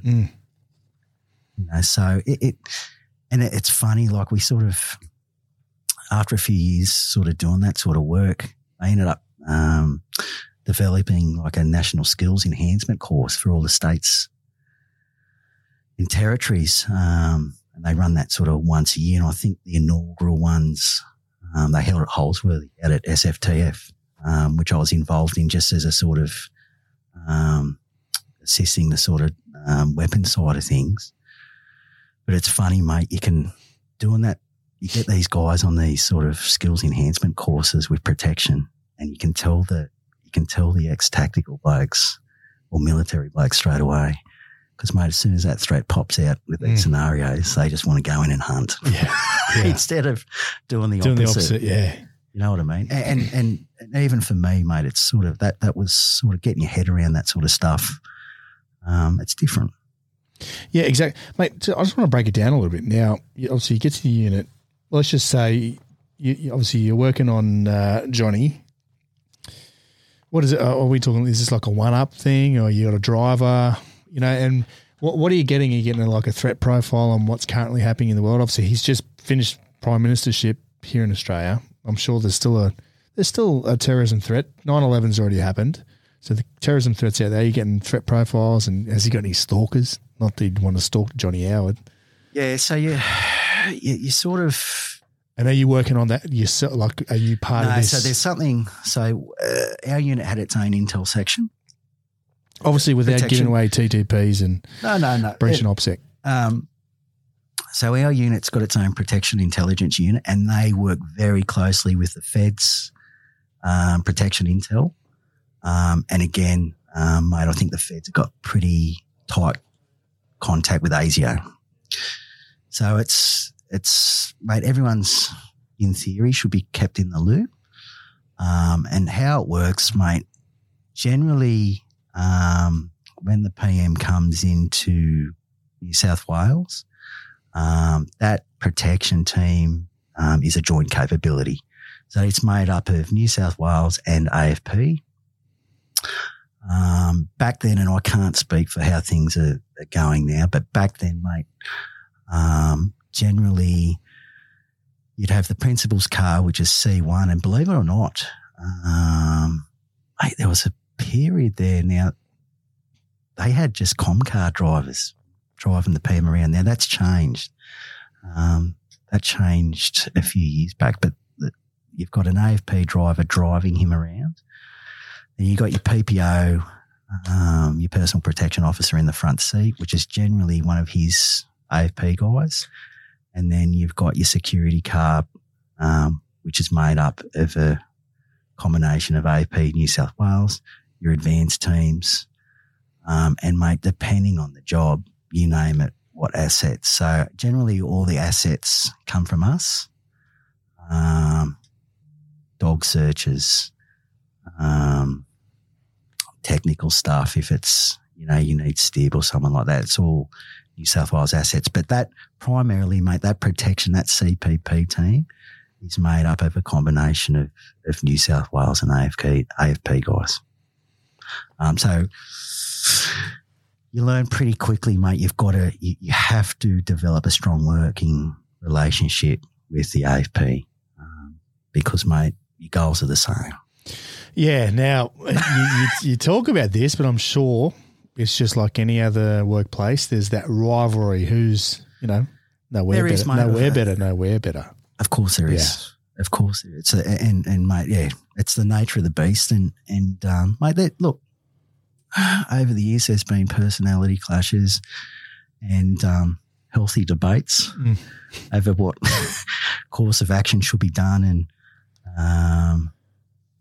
information is king, mate, with that sort of stuff. And you have to work in with these guys because generally the AFP have the program, mate, and you need to know what's going on because as far as protection goes, mate, it's not just a couple of blokes following a body around. If you've got an established program, mate, there's certain things you need to get in place other than that, just that protection team. And I sort of mentioned a few of those, mate, and you really learn that doing that work, mate, sometimes depending on what role you're doing, whether it's an advanced role or a site role or whatever, that, mate, your best friend can be the dude who's the concierge at the bloody hotel you're working at. Yeah. So you've got to be, you can't just go into these places throwing your weight around. You've really got to try and build up relationships during this sort of work, mate, because you need those guys. Even down to those bigger jobs, where it's so important to have that uniform, that outer perimeter, your uniform presence, and to the guy who's, whether it be the port authority or wherever you're going to, you need to build these relationships up, mate, because you need them. Particularly if something goes down, So again, mate, it's just not following a body around. There's a lot more. Which I learned pretty quickly, but it's bizarre, mate. It's a bizarre world to go into, coming from street policing straight into that, because mate, I remember being down at Albury, and mate, Dad said, you're scratching around to get a new biro. Like that's how bad the budget was. And then you come up to this unit, mate. In 5-star hotels. 5-star. Dawsey, here's the keys to one of the Bellinas, or Dawsey, here's the keys to take it home. You're on call. And they said, what? I've got my own car. So it's different, mate. And you're not responding, as I said, mate, you're not responding to that radio all the time. It's just sort of, you've got that one thing that you have to worry about, and that's protection of that principle. And then, yeah, you're right, mate. You've got to, there was that healthy rivalry with the feds, mate. And, credit where credit is due, mate. The AFP, as far as an organisation, mate, now do it very well. I think we talked about this off air, mate. They're very good. AFP are very good at identifying assets that they need and then basically waving a checkbook and saying, how about you come over and join us? Yeah. And again, mate, with protection, it's no different. it's an open checkbook, mate. Yeah, yeah. You know, so they had all the Gucci gear, mate. All the poor cousins. Yeah. So there's a bit of jealousy. Yeah, of course. Sometimes with that sort of stuff. And mate, they get because of what they do, mate. We're basically bound to New South Wales. I've done a lot of interstate work, but mate, these dudes are getting a lot of overseas travel as well, depending on who they're working on. And I think, mate, I talked to one of my mates who just he's just transitioned from protection in the New South Wales cops over to the feds, and mate, they're already flying him overseas next month. But and again, mate, like I think without going too much into what they're doing over there, mate, they've got protection on a lot of people. Of course, in government now, mate. People everywhere. Compared to what it was, mate, and I think that's just a sign of the times. And I definitely reckon you'd see, mate, even like, teams like the Israeli ambassador now would be ramped right up. It'd be wild right now, yeah. So yeah, mate, so sort of going back to my point, mate, yeah, getting up there, when I got up there, it was 2008, so that was the year the Pope came out. Yeah. And so that in itself was a massive job for the unit, mate, massive. And I think, so the boys had APEC in 2006, and then to have that in 2008, another big job, because it wasn't just the Pope, mate. There was a lot of other dignitaries that came out that needed protection from overseas. And, mate, I was pretty fresh. And generally, mate, when we get overseas visitors that need a package, it's the more sort of senior operators in the unit that sort of coordinate jobs. And that's just an experience thing, mate, generally when you're sort of new, you'll get chucked on a night shift security room, or you might help out with a site, or do the static stuff, media liaison, or some static stuff. And mate, don't get me wrong, that you need that it's stuff. It's all purpose, yep. You need that stuff. But, mate, boys had their ring hanging out with the Pope, and I remember, mate, it was only a few weeks before the Pope was due to come out. So there was a lot of build-up in relation to that, a lot of training. And I remember the boss called me into his office and he said, mate, I'm sorry to do this to you, but, mate, there's no one else that can do it. The Luxembourg royal family are coming out. So him and her and the kids are coming out, and they need a team on them, and I need you to run it. And I thought, fucking hell, like I've only just got here and you're giving this to me. But again, mate, in hindsight, I'm very, very glad I did it, and very lucky to have some people on the team who were experienced operators to give me a hand with that job. But thrown in the deep end pretty much straight away, sort of running a job, albeit, you walk down Pitt Street, mate, with the Luxembourg royal family. No one's going to fucking unless you're from Luxembourg. Where is Luxembourg? But so going back to that, I remember something just popped in there, mate. But I remember, so I think the week before I was due to go up there to start full-time duties, I did my last SPSU camp at Goulburn. And so I think, mate, we're going there to do a bit of CQT and ferret training. And go in there, mate, I think it's the Thursday before the Monday I started at Dig Pro. And we're doing barricade drills, CQT. And, mate, with the old CQT, it's changed a lot now, but the old CQT, mate, the first bloke used to come in and cover, second bloke, third bloke come in and try and clear that barricade so the team can keep moving through. And, mate, I remember, and again, mate, poor old SPSU with the poor cousins compared to the TAU. So, mate, we didn't even have 3-point slings, mate. I think I had my M4 on a carabiner on the overvest, And, So, mate, I had to go in and clear this barricade, and I've slung the primary, and as I've gone down, mate, the muzzle of my M4's sort of bounced on the concrete, and the butt. Oh, back up. And it's knocked my fucking front tooth out. Mate, straight out. Yeah. And thinking, fuck, I've got to start a dig pro on Monday. And, mate, I remember for sort of, and do you reckon I could find the fucking tooth? Nah. Go on. Konskis. And, fuck, I'm starting a new job, and, mate, I can't be turning up working on the Prime Minister with no front tooth. And, mate, I remember, so I was still there for a few days, and this is to work with K-Rudd. Yeah. We'll start. So, because the boss is going to go, I can't turn up there. Mate, you got a nice, shiny new suit on and no front tooth. And, mate, we go down to this fucking bodgy dentist at Goulburn.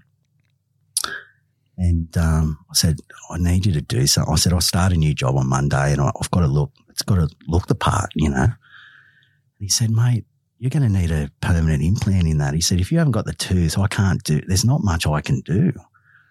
The permanent implant, I remember, mate, that's at least 6 to 12 months worth of work drilling up into your bloody, into your jawbone. I said, mate, you've got to do something. You've got to try and fix this somehow. And I remember, mate, he's opened up this drawer. Just teeth. With fucking random teeth in it. Like random falsies. And he's gone, mate, I'm just going to have to stick one of these in it. Super glue. So, mate, he's whacked this thing in, like he's glued it in, but it wasn't the right colour and looked fucked. And, mate, so the difference was either have that or look like a blonde Alfred E. Newman from the fucking Mad magazine, mate. So, he whacked this tooth in, and, mate, I put up with that thing for ages, mate. It was fucked, mate. Mate, did no good with the girls until I got that permanent implant put in. Mate, it looked fucked. The boys would have been giving it to you. They did. And, mate, it was better, but it was better than not having a tooth. Yeah. Yeah. No. Especially working on the PM on TV. You're in front of those cameras all the time, you know. Mate, injury prone, I'll tell you. So get back up there. Yeah, sorry, mate. No, you're right. That's good. That's a good one, actually. Pretty funny, mate. But yeah, going up. So World Youth Day, mate, the Pope, big deal. Big deal for the unit. And, mate, we all sort of got through that job, and then sort of started getting my teeth into it a bit, mate, I guess, you know, after that sort of settled down a little bit. And you start working, the way the unit worked, I guess, which I didn't explain probably, was generally your regular sort of principals in that unit are the PM. There's a specific New South Wales Premiers team, which all they do is the Premier. That's, and you barely see them, mate. Or back then you barely saw them, mate, because they were sort of based out of Parley House, you know, so they'd only come back to do their overtime forms or whatever. So you had the Premier, then the Governor General, who I think when I got there was Michael Jeffries, mate. MJ. Yeah. Yep. Mate, fantastic. Fantastic, the work on. Love working on the Governor General. Always overtime. And easy to work on, mate. The package was a lot smaller. And, mate, good reason for it, because the threat level's not there as much. And you sort of looked, I guess looking back, mate, you look forward to working on those smaller jobs a little bit because, mate, when not that you're more relaxed, or yeah, you are a little bit more relaxed. You are, because the threat level's not there. So, mate, he was right into his golf. So you'd be following him around down at Royal Randwick and what's the other one down there, the Lakes or something like that, mate, following him around in the golf cart, and may he rest in peace, mate, but he can't hit a fucking golf ball. we spent most of our time looking for the balls, fishing them out of the fucking pond. That's it. But, mate, a lovely bloke to work on. Yeah. Really good. And, again, mate, you're working with the AFP. It's a smaller package and always good overtime on it. And, mate, I think that was the other thing that I really had to get my head around. And it's, me, but at the time, mate, being single, no kids. It worked well for me, mate, because you can tend to work massive hours, as you know, doing that work, mate. And a lot of the time, mate, you're just never home. You know, you might be up at 6 a.m. straight out the door. You might be getting, depending on what's on the program, mate, you might be getting home till midnight and then backing up again, you know. So yeah, it's at that stage, mate, it was definitely for me, it sort of worked in well, mate, because I had no outside responsibilities. Yeah. And again, mate, you can see the toll that it did take its toll doing that sort of work on guys who were married and had kids. Definitely, mate, you know. It's a single man's game. 100%. You know, because your client becomes your family. Like literally, you're with that guy probably more than you are with your wife and kids. Yeah, definitely. Yeah. You're basically living with them. Yeah. You're living their life, good or bad, mate. Yeah. So over the next few years, you're obviously in and out of, we went through a stage where we had about a prime minister every single year. So you're switching prime ministers like this. And Julie Gillard, obviously, you know, first female prime minister, I'm guessing the threat level was elevated in a way. Yeah, a little bit, mate. I don't know about elevated, but it just, again, I guess over that period, like you sort of, you used to working on blokes, and I think she was she was the first Australian PM, first female PM. Yeah, she was, yeah. And, yeah, that sort of, that has its own sort of challenges, I guess, mate, working on a female dignitary and hence, mate, there are a lot of girls, a lot of women that do protection, and there are reasons for that, mate. And sometimes a lot of these female dignitaries, they want a female with them, believe it or not. So, mate, yeah, working on her. And look, I actually really, compared to, say, Kevin Rudd, I really enjoyed working on Gillard.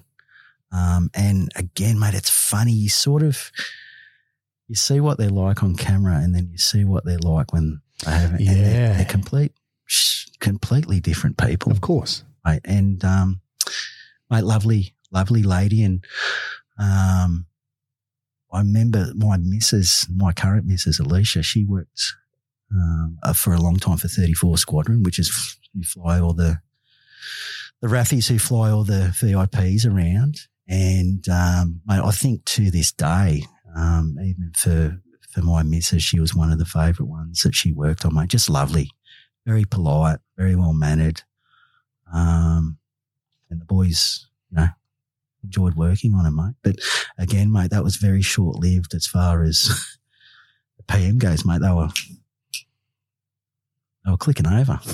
They were at that stage. It was crazy, mate. It was stabbing each other in the back of any chance they could. But you know, you've got to get used to working on a new principle. And I think even more so for the feds, mate, because, you know, they were going everywhere with her, where we just had to deal with them as they were coming into New South Wales. Yeah, gotcha. Mate, then obviously you're looking after the premiers.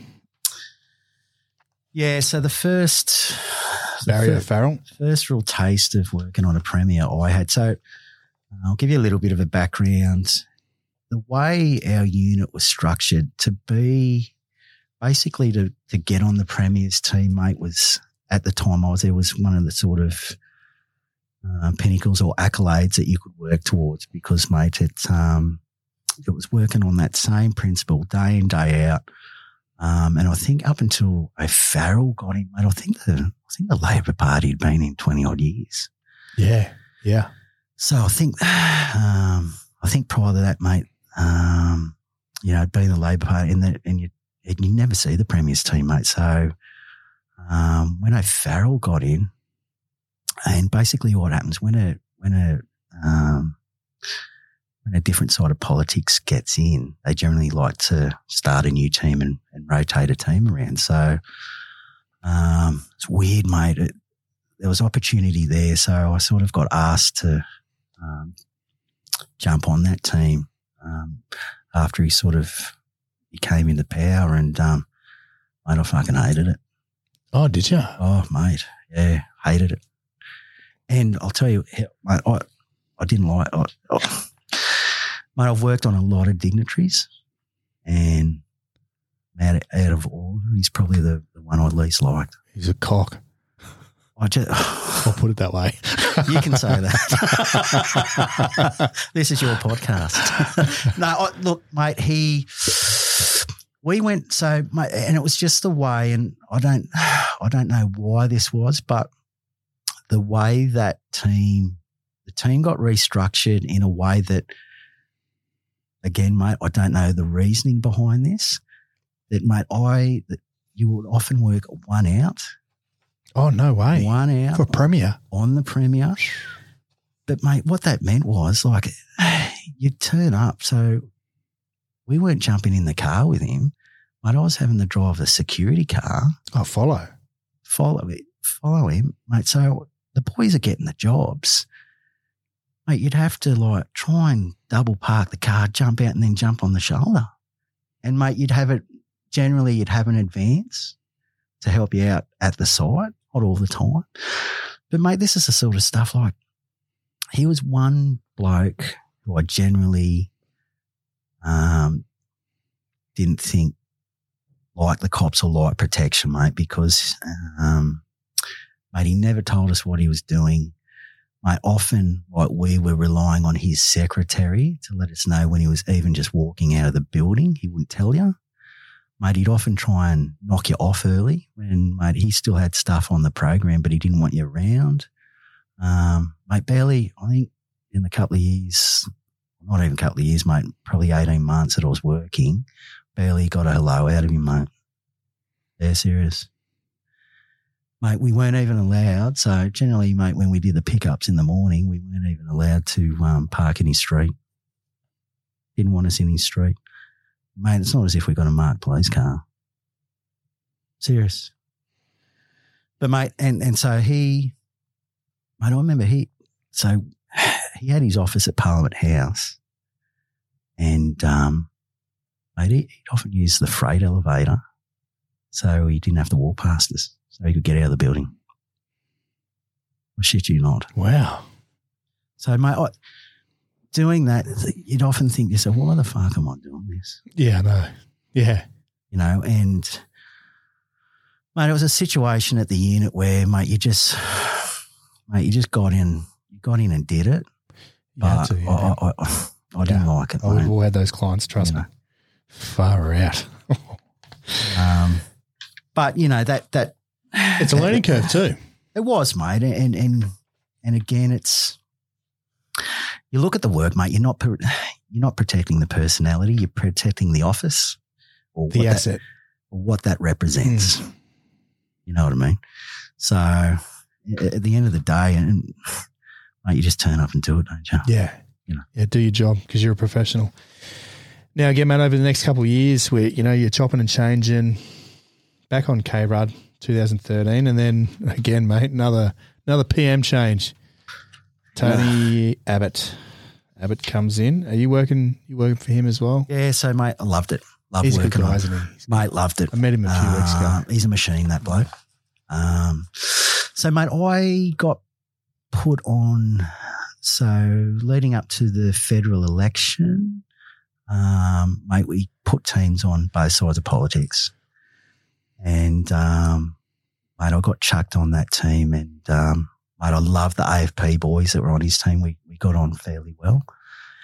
And, mate, just a knock-around bloke who, mate, that bloke, you'd be up at 4 a.m, mate, so this is before he got in, so you'd be at his house.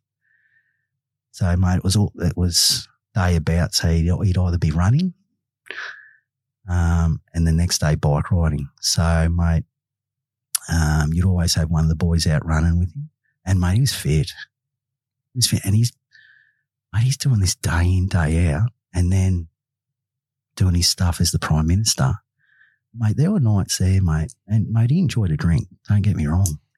But, mate, we'd be putting him to bed there'd be some nights there, mate, midnight, 1 a.m. This is after a big day and he's had a few drinks. He'd be up at 4, mate, doing his run. just, mate, driven, you know, just and fit. But, mate, really enjoyed working on him. And you just a knock-around bloke. Yeah.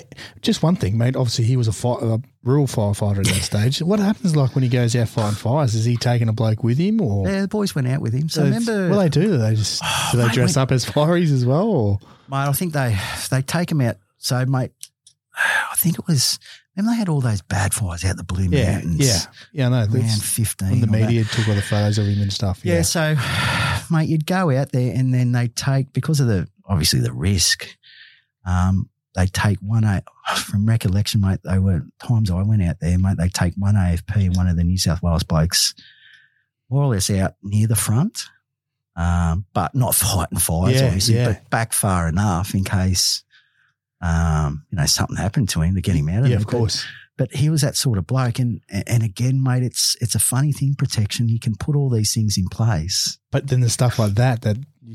But if they don't want to do that, mate, they're not going to do it. They're the Prime Minister or the Governor General or whoever it is that's holding this high office. You can make suggestions, mate, but it's up to them if they're going to do it or not, you know. And that was his thing, mate. He was just into doing his fire stuff. But again, mate, he was a sort of bloke, mate. This is when he was Prime Minister. Like, he still went back to the same. I remember going with him, mate, when he took a bit of leave. He still went back to the same caravan park and stayed there, mate, where he'd been going for 18 years with his family. Oh, no way. Yeah, just a very down to earth sort of.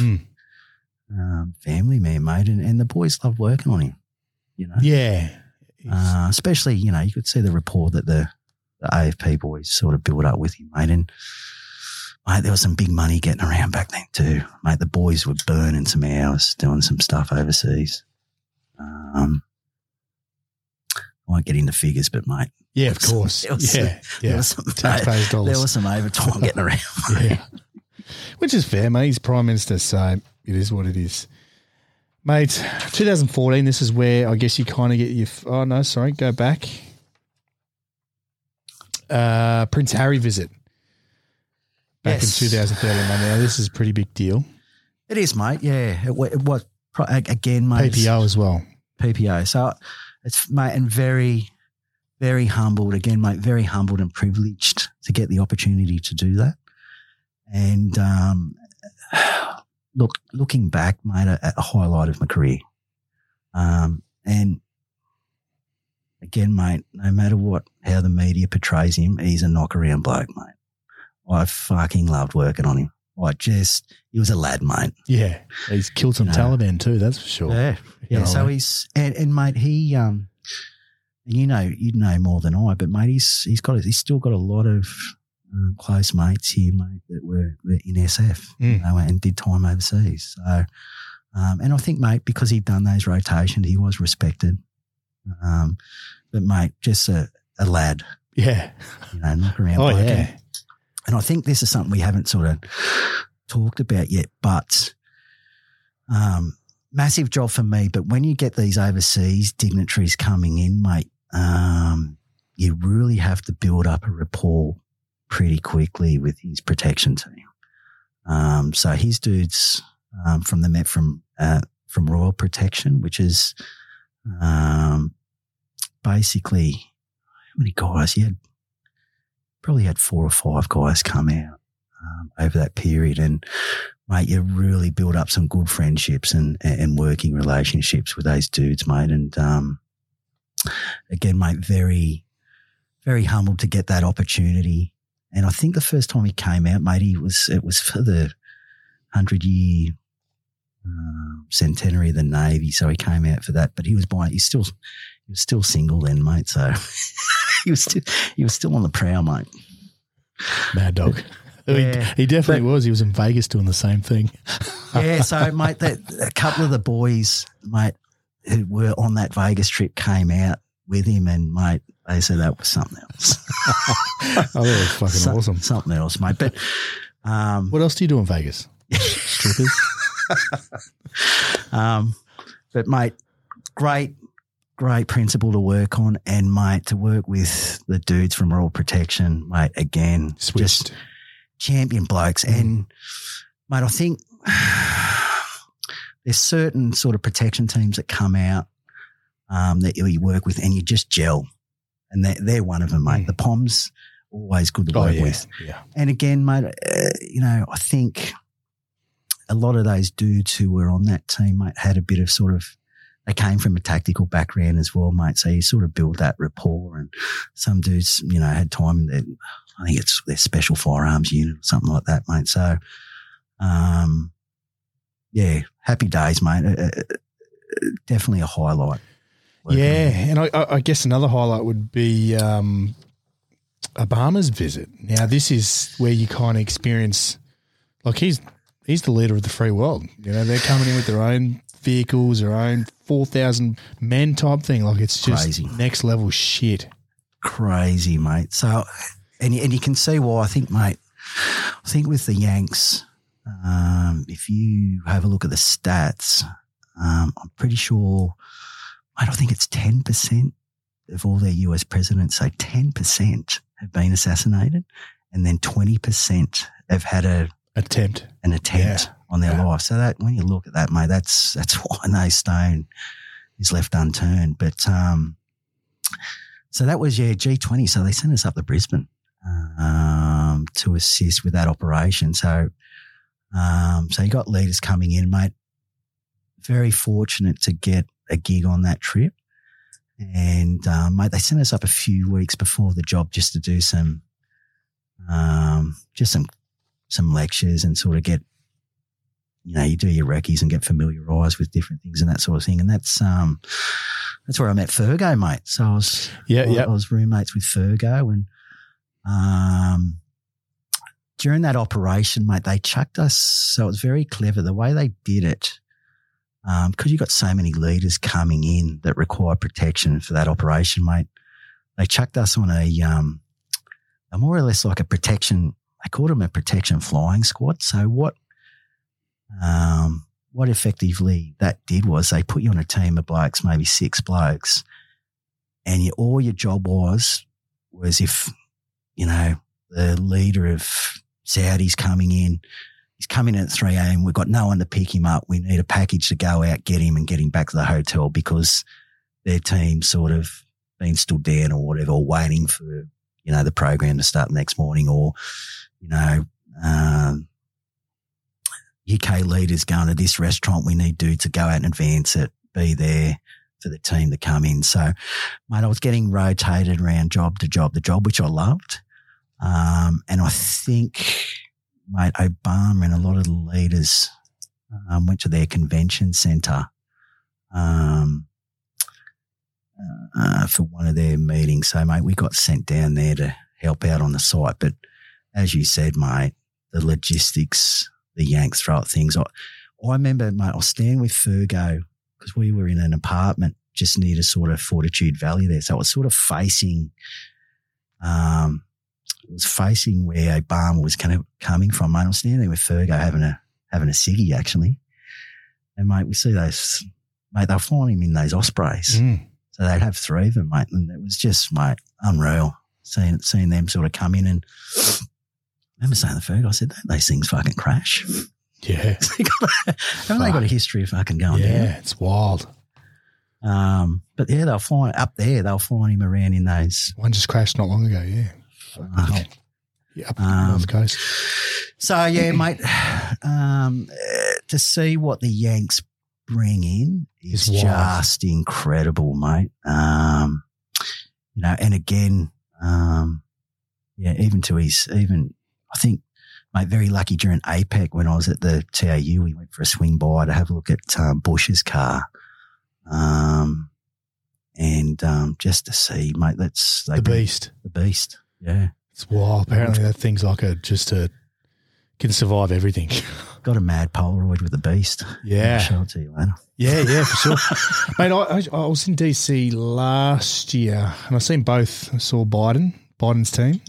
Yeah. He was leaving the White House, and I saw Kamala Harris's team as well. She only had maybe 6 vehicles. Yep. He had, I saw the helicopters flying. I saw streets getting blocked off. I thought, fuck, someone's about to move. And then obviously the beast rolls out with about 20 vehicles easily. It's something to behold, isn't it? Like when you see it, wild. It is incredible. And mate, he's just gonked out in the back of the car.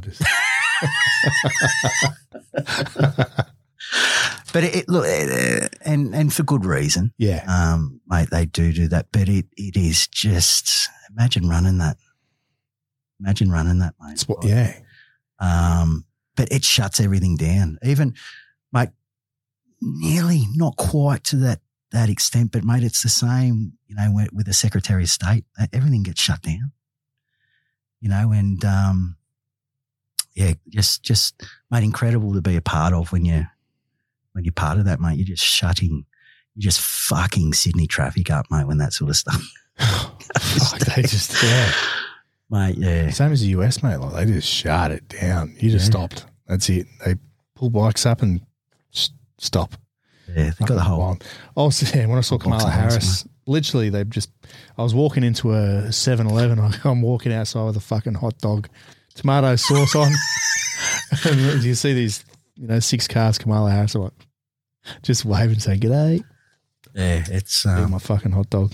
Yeah, they don't muck around, mate. No, definitely but, and look, fuck, mate, it's, being part of that is great, but, mate, if you're a threat trying to get even within a K of the joint, good luck. Because there's just that much thrown at it. That's it. And technology as well. And the tech, mate, the tech. You can see it when. Speaking of tech. When that Biden, your cell service is like gone straight away. You're like. Mate, so they've got that capability, and I won't get into it too much, but mate. Oh, he's in Afghanistan, same thing. They'll shut it. If they decide to shut things down, everything goes down. Everything electronic will go down. Yeah. Yeah. Quite incredible. But speaking of tech, I think I missed this, mate. We did, after Kevin Rudd got in, mate, we did a shitload of these Chinese jobs. Oh, fuck those. Mate, and mate, it's very political. So they're doing bug sweeps and all that type of shit. Yeah. A lot of these dudes, mate, that were coming in from the Politburo, mate, they were guests of government. You didn't know who the fuck they were half the time, but they got, mate, a lot of them got the whole box and dice with packages, And, mate, it's a thing at the end of jobs where, mate, everything goes well and nobody's been hurt. You always exchange gifts with the foreign security. And, mate, I'd been involved with a couple of these Chinese jobs, and I remember getting like a little speaker that you plug into your computer that you can listen to music of. Fucking hacking device, you mean? Mate, I had one plugged into my computer at work. And someone said, one day they said, "Oh, you didn't get that off the fucking Chinese, did you?" And I said, "Oh, why?" I'm fucking throw it in the bin. Because, mate, I had no idea. We didn't really get much of a talk about it. Of course, they put fucking LPs, all sorts of shit. Yeah. In these electronic gifts. And, mate, I've had one plugged into my fucking computer. Spyware. Work. And so I'm just digressing a little bit. But my missus did it. She took one of the PMs to China. And, mate, I reckon the plane, I don't know how they got it in there, mate, but they found an LD in the shitter. Oh, did they? Yeah. Of course they did. Mate, they got some hide, haven't they? And again, mate, a quick funny story. We used to do very political. So we used to have to go and do a lot of jobs, just site security work over at the Chinese consulate over at Camperdown. And, mate, I don't know if you've seen it, mate. It looks like the fucking Thunderdome out of Mad Max. It's got fucking razor wire and the walls are fucking, 12 foot high. It's like a full-on compound. And, mate, you'd go over there and I remember, like, you'd sort of park the car out the front and, mate, it was just a presence. It was very politically motivated back then because of Rudd and different things that were going on. And, mate, you'd sit in the car and you'd wait the job out. And I remember mate, they'd always bring out this styrofoam container for you, packed full of dumplings. And I remember the boy saying, be careful what you sort of say and what text messages you send to the boys when you're down at the consulate, because they've got software that'll intercept your fucking messages. Yeah. And I remember one of the boys sending a text message to another one of the blokes in the office. He's gone, sick of getting fucking dumplings at these fucking jobs. Mate, do you reckon we got dumplings again after that job? No. Fucking didn't. Yeah. Mate, Yeah, text there, mate. fucking oath. Yeah. Yeah. I would have done. I would have done. I like the dumplings. Yeah, I would have done it on purpose. Fuck these dumplings. It's fucking steak and chips, You know mate. what the boys are like. Imagine what else was getting intercepted. How about that Chinese bird? She was smoking. Mate, so moving down the track, Dalai Lama, as we spoke about earlier. Yes. He comes in, mate. That's a different beast. Again, he's up until. So again, mate, I was very humble, mate, to get off of that job. And he'd been out to Australia quite a fair bit leading up to that. I think, mate, since I'd got there, he'd been out 3 or 4 times prior to that. Anyway, but to get the opportunity, mate, he was there. He was staying out at the Blue Mountains for a week. Out at, I think it was the Fairmont. And, mate, to get the opportunity to run that over the best part of a week was fantastic. So,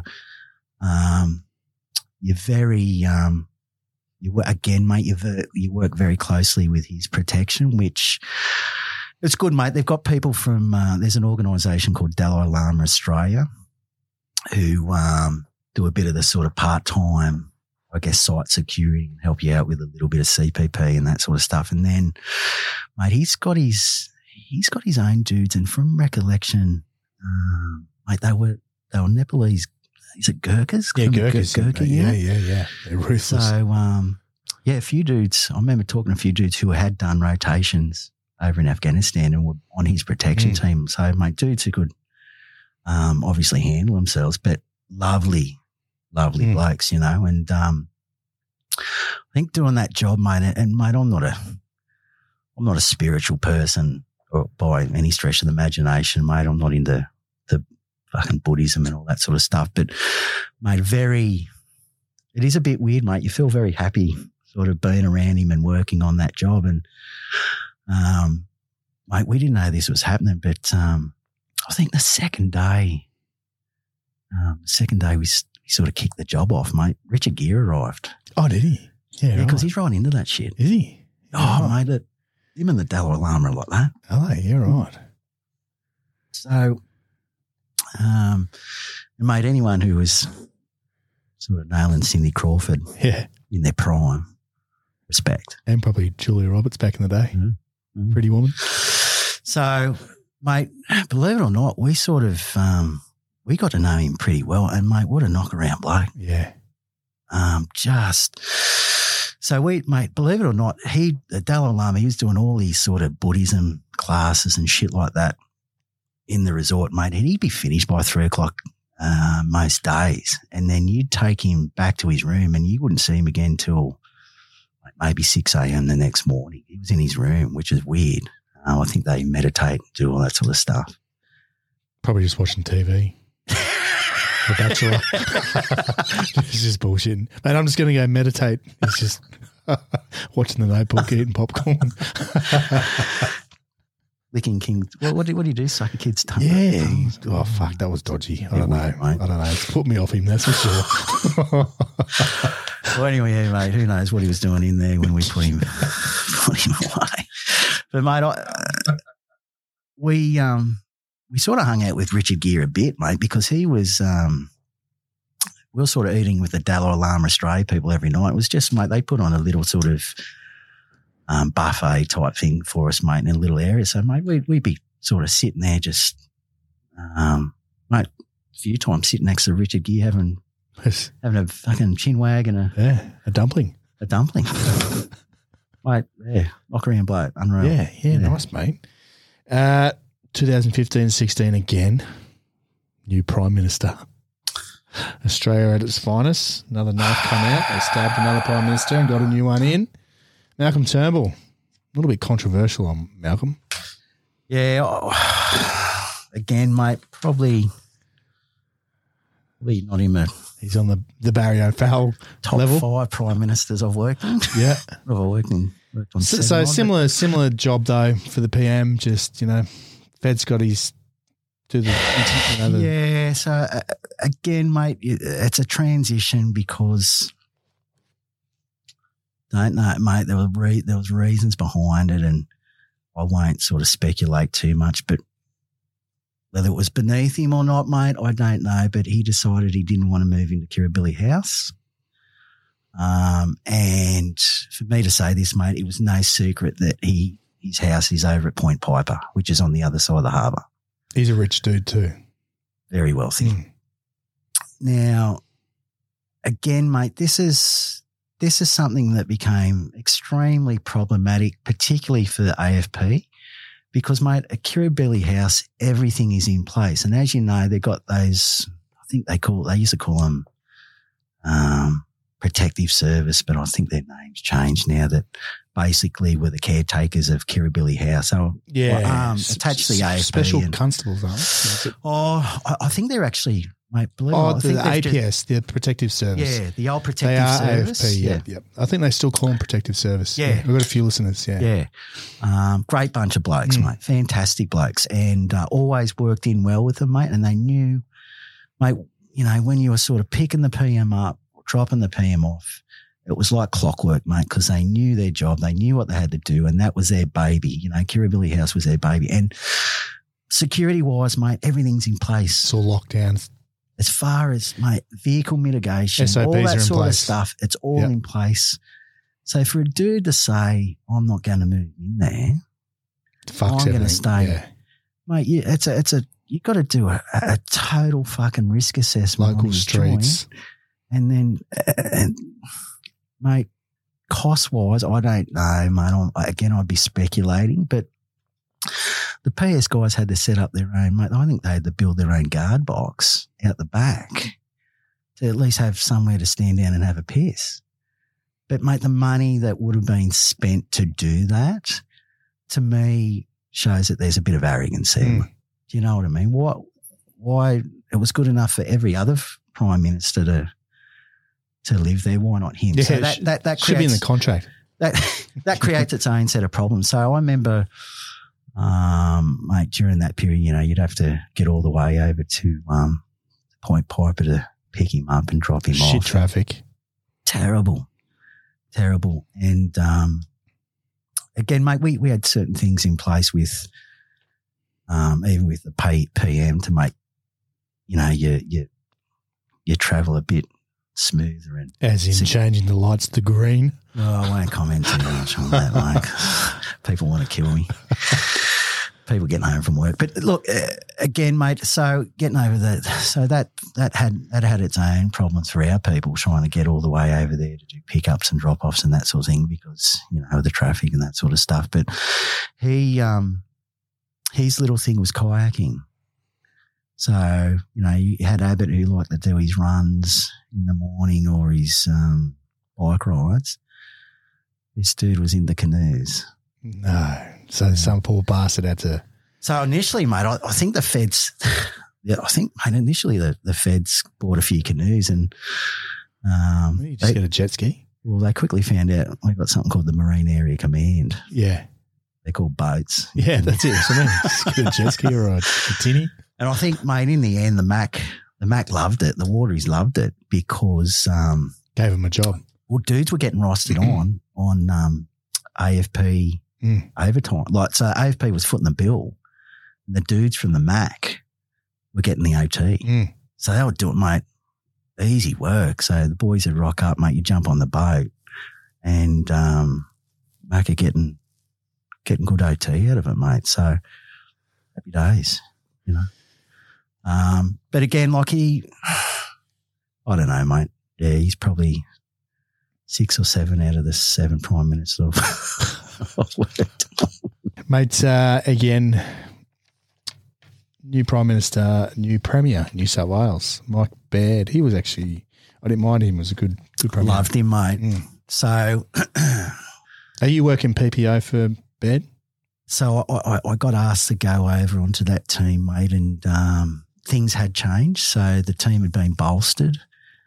So we had a different package. So more blokes, and what a lovely bloke to work on.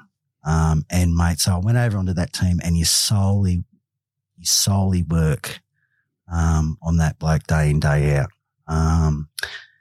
And as far as politicians go, he's probably number one, mate. He was good, yeah. Oh, mate, knock around blokes, and very honest, mate. He loved the boys, mate, and we found him just a very integrity-driven, honest bloke, mate. You know, and I think, you know, you touched on that a little bit earlier. That is certainly a protection package I worked on where you really do get to know their family. And his wife, Karen, mate, lovely lady. And his kids, mate, he was just very much a family guy. And I think looking back on that, mate, it's the one thing that really, that was unfortunate was, I think, remember he made the Premier's office made the decision to put a ban on greyhound racing. Yeah, I wasn't happy about that. And that really, I think that really changed, as far as from our perspective as well, mate, as a protection team, it really changed the goalposts. It did, mate, because he was getting a lot more harassment. Prior to that, mate, he was, mate, he could do no wrong. No, yeah. Mate, I think everyone loved him, and I think that you know, again, mate, I'm not a politician, but doing that, mate, it really changed the tide of things. Go that bad on a Premier, just, mate, because you're fucking with money. That's what it is. Well, and people's livelihoods, mate, because that's a big industry, massive industry. I've got a mate. dog. Have you? Yeah, I got a greyhound. Yeah. What's it called? Here come Cody. Just quickly. What are you going to say, Santa's little helper? Nah, remember there was, you remember Cody walking into the footy playing, Cody Walker? Yeah. There's a video of him getting into a punch on somewhere and someone in the background was like, here come Cody. So I got him, here comes Cody. So win races? He won one race so far and he's got a couple of places, so he's not going too bad. Yeah, let me know when he's... Yeah, mate, yeah, definitely. Again, mate, I'll get on him. Yeah, But so, mate, you can totally understand that, mate, people rely on that industry. It's and not directly just people with dogs, just everything that's associated with that. And look, perhaps, you know, that decision was who advised him and who didn't. I don't know, mate, but I think that really, as far as the whole feeling of sort of that protection package, it did change, mate, because he was copping a lot. Yeah, shit. He's copping a lot of abuse, particularly when we went to regional areas. Yeah. So you really had to sort of, we really switched on a bit more, mate, after that. And typical Aussies, isn't it? Don't take away our racing. This is one Thursday night's going to be destroyed now. This is bullshit. I've never had a night out at the Dogs. I reckon it's not a bad so night good. So good. Like, I love punting. I'm a punter. Yeah. Love the Dogs, mate. I'm going to the Newcastle races on Saturday. Oh, yeah. Oh, yeah, because the Everest is on Saturday. Yeah.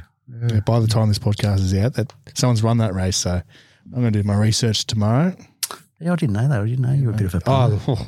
Punting's my thing. Hey, mate, you would have fit in well to our office. Oh, yeah? One of our bosses, mad punter. Yeah. Or ex-bosses. Yeah. Mate, they call me Gambler. I was one of the X-Men, I reckon. There goes Gambler.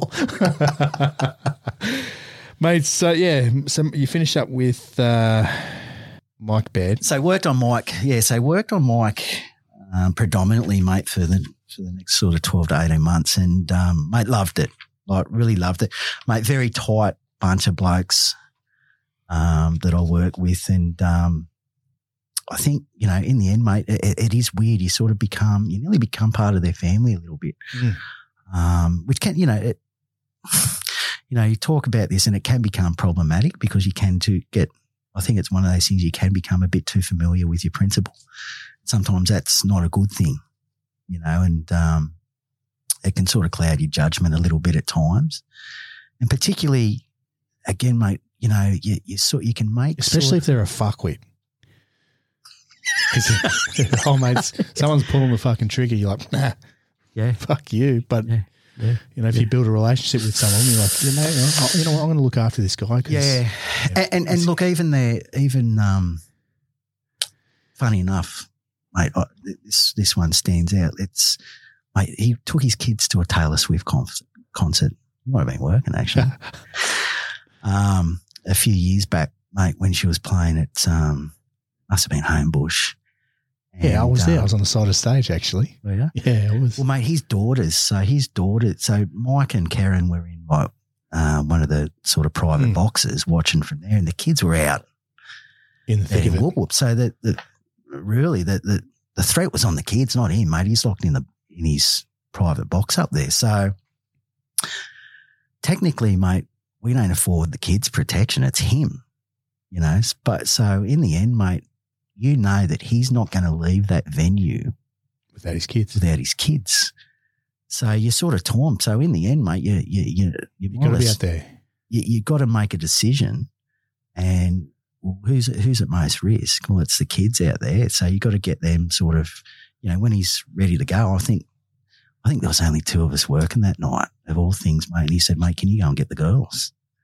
So I'm traipsing across trying to get through all these fucking people to get his girls, because he's not going to leave the venue without them. And mate, God forbid if something happens to them, who's going to wear it? It's your fault. Yeah, of course.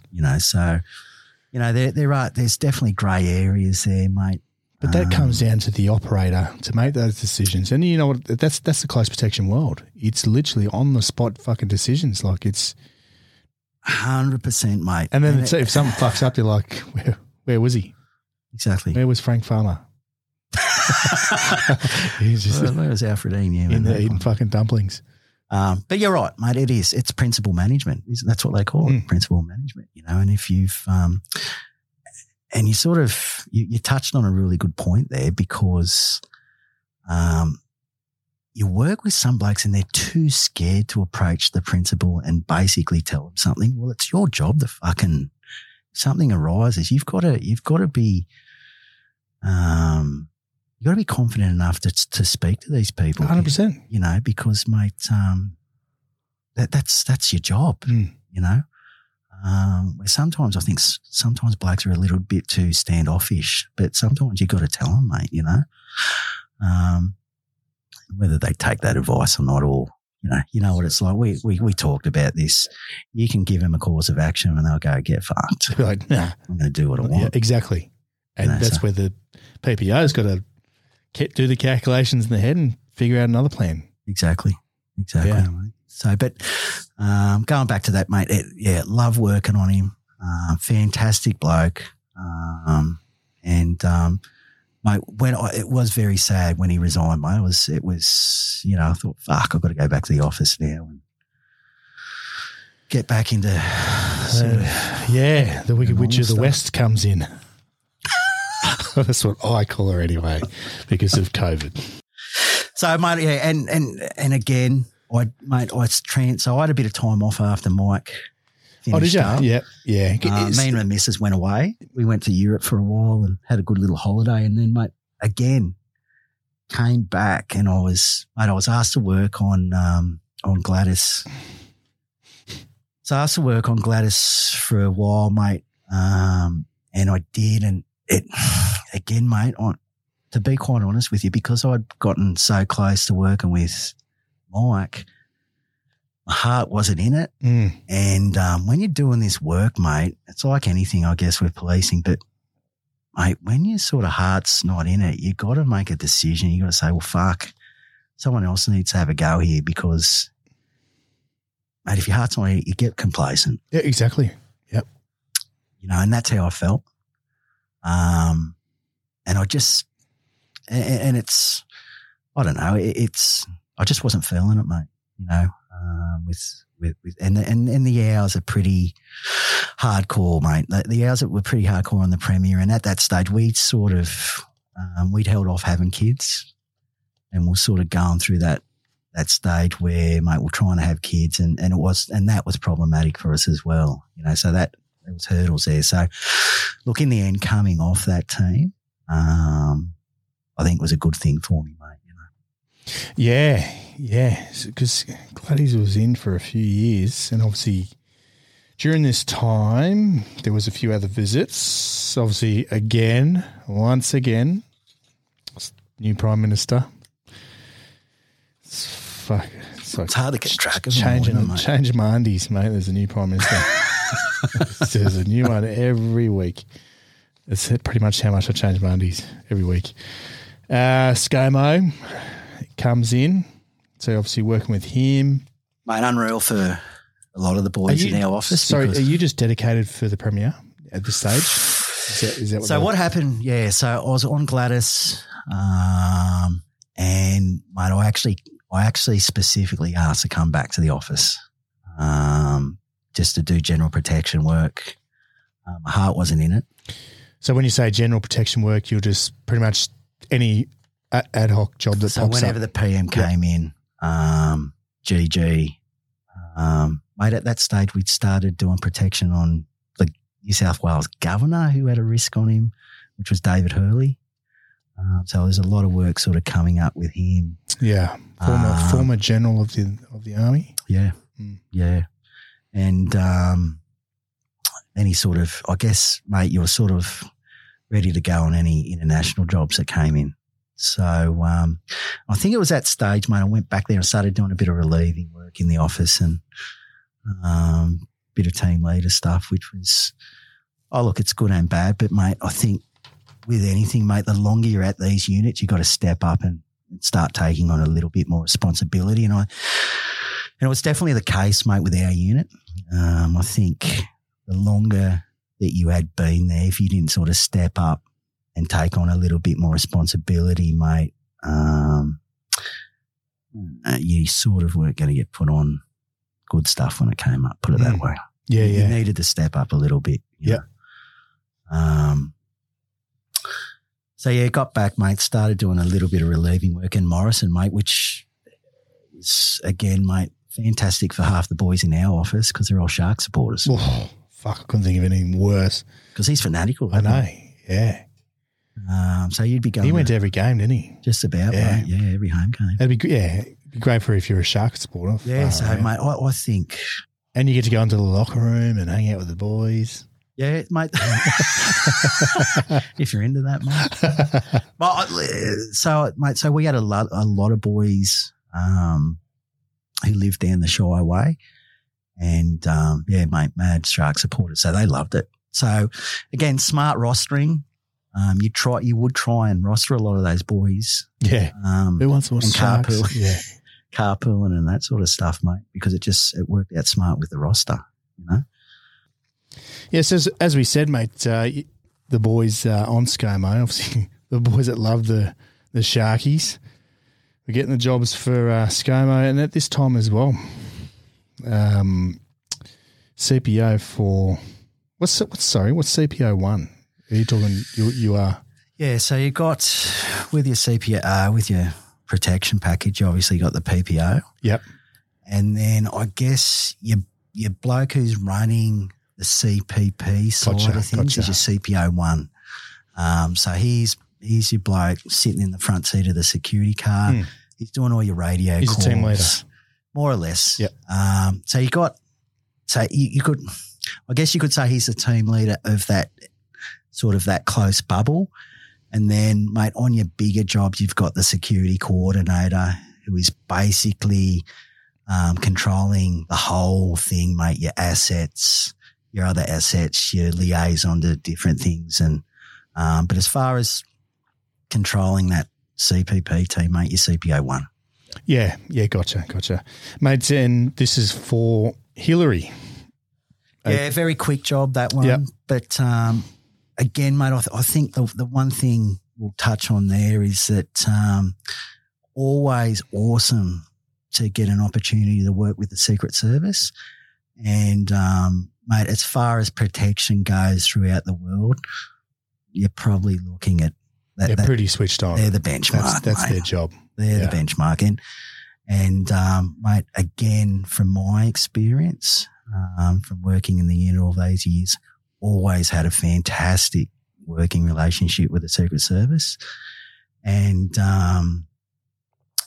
mates, and vice versa, because I think over the years, mate, you build up these relationships, particularly when you had bosses there who, mate, between them had 60 odd years in protection before, nearly 30 years each, so easy 25 years each in protection. So you can imagine over that period of time, mate, the relationship building that has occurred. So continually when jobs are coming out, mate, they know what we're putting on and they know the standard that we sort of create for ourselves. And it makes it a lot easier to work with, mate. And the way they do things, particularly with their methodology and tactics, it's very similar, mate. Yeah, yeah. Just on the Secret Service, little side thing here, mate. JFK. What do you reckon happened? I've been there a couple of times now, Dallas. Yep. Dealey Plaza. Did you get a photo on the grassy knoll? All of it. I've been there multiple times. Every time I go to Dallas, I go there because I'm fascinated about it. Yeah. And in obviously the video and all the footage, it looks very far. You get up on that level, it's doable. I'm telling you right now, I'm a shooter. I could take that shot with that same nose end again. Because it was a bold action, wasn't it? Bold action, nose end again. Yeah, fuck off. Ask the boys, mate. I'm switched on with that. Yeah, if you're a pig out in the bush, mate, you're mine. Because how many shots did he get? I think away 3 rounds. One was a magic round. But there's so many different stories. Now, my theory, there's a good book, actually, an ex-Australian detective went over and did his own and wrote a book of the Smoking Barrel, I think it's called. Yeah. He reckons that this is when they just got the M16 in. Yes. And obviously the Secret Service boys are fucking tanked up on the night before, fucking bit rattled. He's pulled out the M16, and when the car's jerked, just let one go. UD. This is one of the theories out there. But then, again, I've been there, and that shot, it's doable. It's 100%.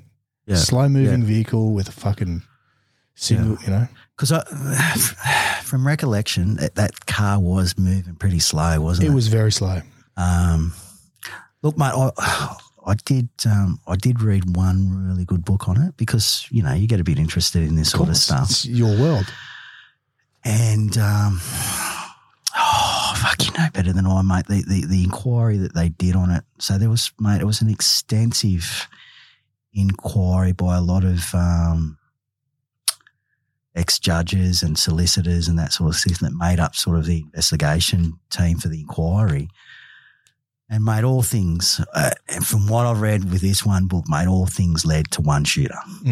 But I have heard that theory. Yeah, there's with multiple. Because they said there was a shoot on the grassy knoll as well. That was another theory.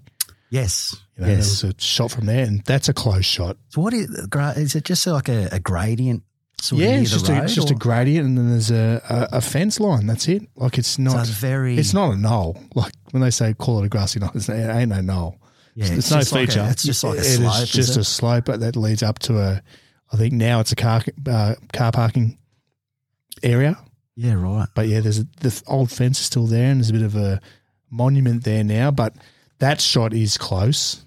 But when you look at obviously where the entry and it doesn't match because it's almost like a 90 degree to where the shot happened. So it's.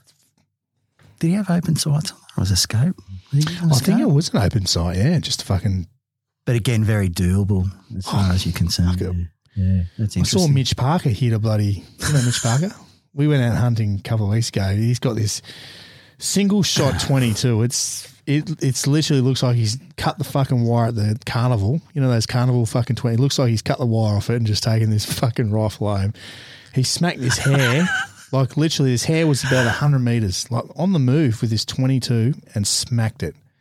Open sights. I'm like, so that's when. Fuck, I wish I could shoot like that. It's doable. There you go. Yeah.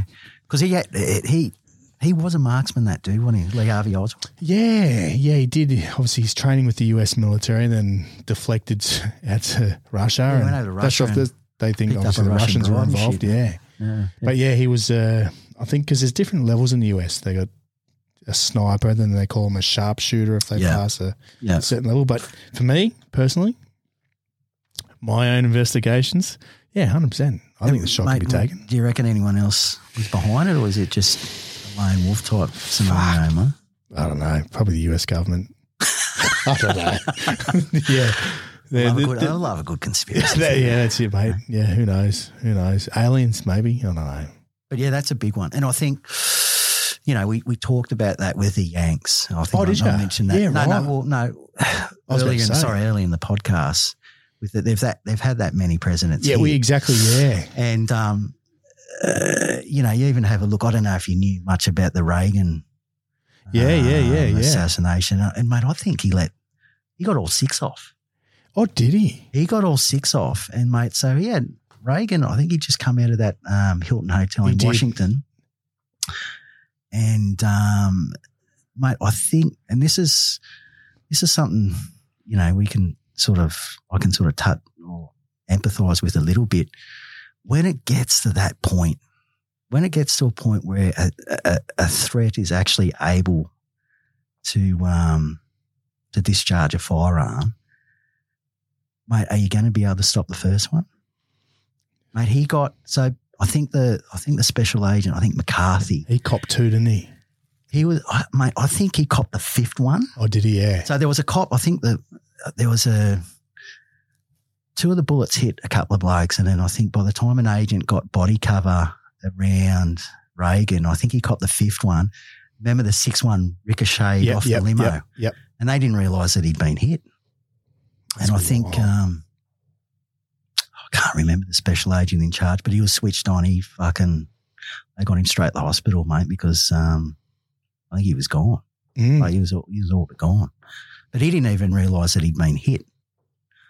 And again, mate, that's something, it's funny, like I think we talked about it off air. That's why towards the end of my stint there, mate, we got Aaron Ferguson on board to help us out a bit with our training, because we identified capability gaps, particularly with dealing with when someone gets hit or someone gets trauma.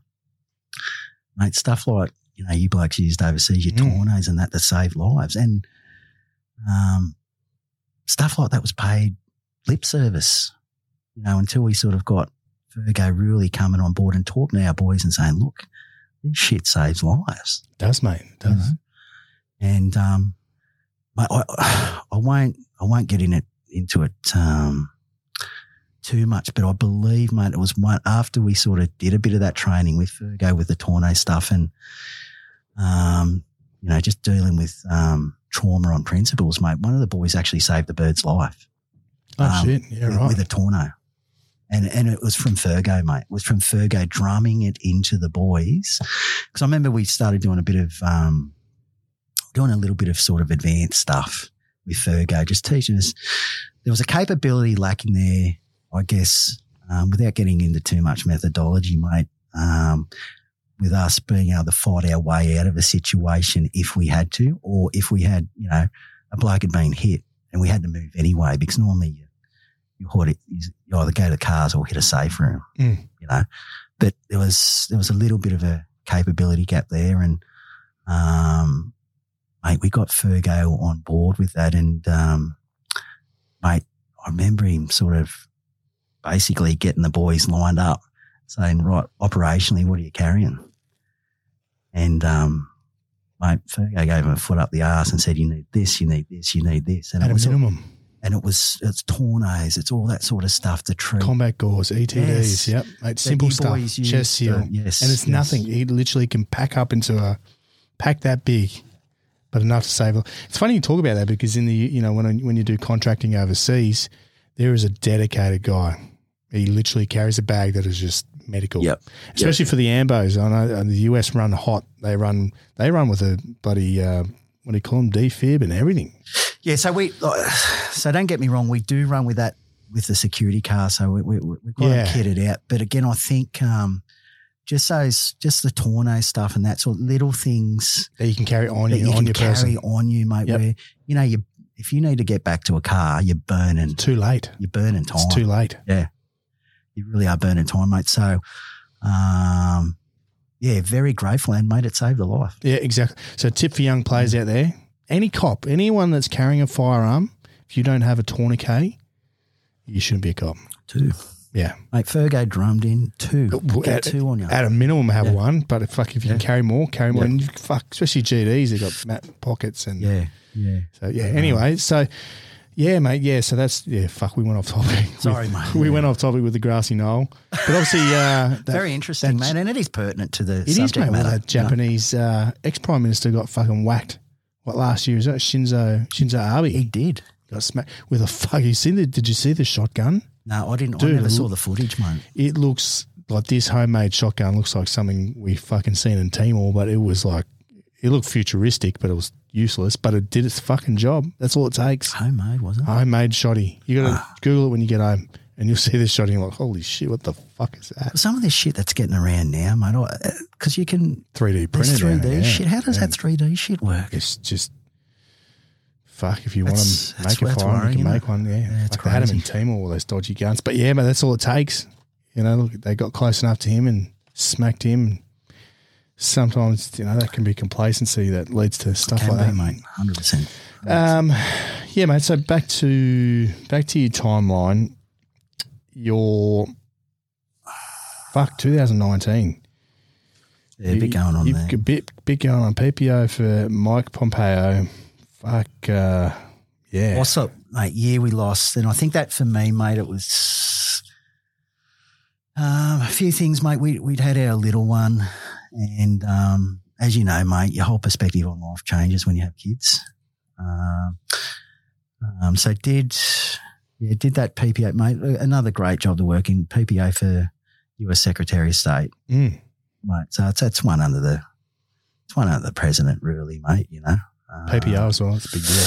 Yeah. So again, believe it or not, US Secretary of State, State Department looks after protection. And again, mate, very similar tactics and methodology that we use, Secret Service. So, mate, fitting well. But again, mate, gets the whole box and dice, mate, as far as the package goes. So, look, fantastic to be a part of. But you got that many fucking assets on the ground, mate. It's mate, to get close to him, you're doing well. With a principle like that. Where's your mind at this stage? You, this is almost 20 years. It is 20 years on the job. Yeah, and I think things change a lot for me, mate. We lost 2 bosses from the office that had made a ridiculous amount of experience and had really built up the office since the old special branch days. So that's basically what our unit, I don't know if you've heard of special branch, but mate, they, after the Wood Royal Commission, mate, had the guts stripped out of it because of a number of corruption. Dodgy cops, yeah. Issues and that sort of stuff. And mate, there weren't, as far as my knowledge, mate, there weren't many left over after it had the guts sort of torn out of it. And the unit more or less got disbanded and had to start again. So, mate, we had a boss that was left over from those days and made another boss who had 25 odd years experience. And mate, as it happens with the cops, mate, they were both pre-88ers and they sort of reached their use-by date as far as they were concerned, mate. So more or less to lose 2 bosses with that much experience, mate, it left a gaping hole in the joint. And without getting into it too much, mate, the cops have got a very good, or I won't say good, but they've got a habit of parachuting people into specialised positions that know fuck all about it. And that's what happened. And it was almost heartbreaking, mate, for me to see that experience go. And then, but I could, a lot of stuff since I'd had my little one, I started sort of a lot of shit that I had boxed up in my head. I started sort of ruminating on, mate, a lot of trauma and that sort of stuff. And I think, mate, looking back, I think having kids does that to you because it does change your perspective on life a little bit. And, you know, things cease to start being about you and they're about someone else now. And, you know, and you start looking at, you know, you start sort of empathising a lot more with trauma that you had been to, particularly with, you know, we talked about that young bloke, that young 15-year-old who committed suicide, and you now understand having kids of your own, what that would do to you, you know, and you reflect on that a little bit, you know. So it was around that time a little one was born and things were changing, and then losing that experience out of the office. And, mate, by that stage, mate, I had a heap of physical injuries that were really giving me grief. Torn bicep. That's it. You've had a bit. Yeah. ACL. No more piss and blood. Oh, fuck. So, you know, in the end, mate, and those things, and you don't realise things start creeping in, and that anger starts creeping in, and frustration, and it has a lot to do with what we call PTSD. And, mate, it's not having, as you well know, mate, having PTSD, and I'm sure Brett Pennell or someone mentioned, it's not about sitting in a basement fucking shining bullets, mate. It's everyone goes through their own journey with it, and it could be anger. It could be, mate, isolating yourself. It could be depression, anxiety, whatever. And I think things were really starting to sort of kick in for me in that regard, and being a little bit disillusioned with the way things were going in the office, mate, started affecting me a little bit, you know, to that point, you know. As in the change of police as well, because this is... Yeah, mate, because... Change of concept, or I guess the way the police were going? With that office, mate, it had taken me years to build up that. It takes years to build up your reputation and credibility with those bosses. And, mate, they were old school bosses who rewarded good work, you know, and then to have new management come in to not only have to do your job, but to teach them something that I shouldn't be having to fucking teach them, not just me, but others, it affected me as well, you know. And I won't get into it too much, but I think in the space of when those two bosses left, I think in the space of, and this is credit to those two blokes, I think in the space of 18 months, mate, we lost about a cumulative up to 300 years experience in protection. And I'm not exaggerating, mate, 300 years.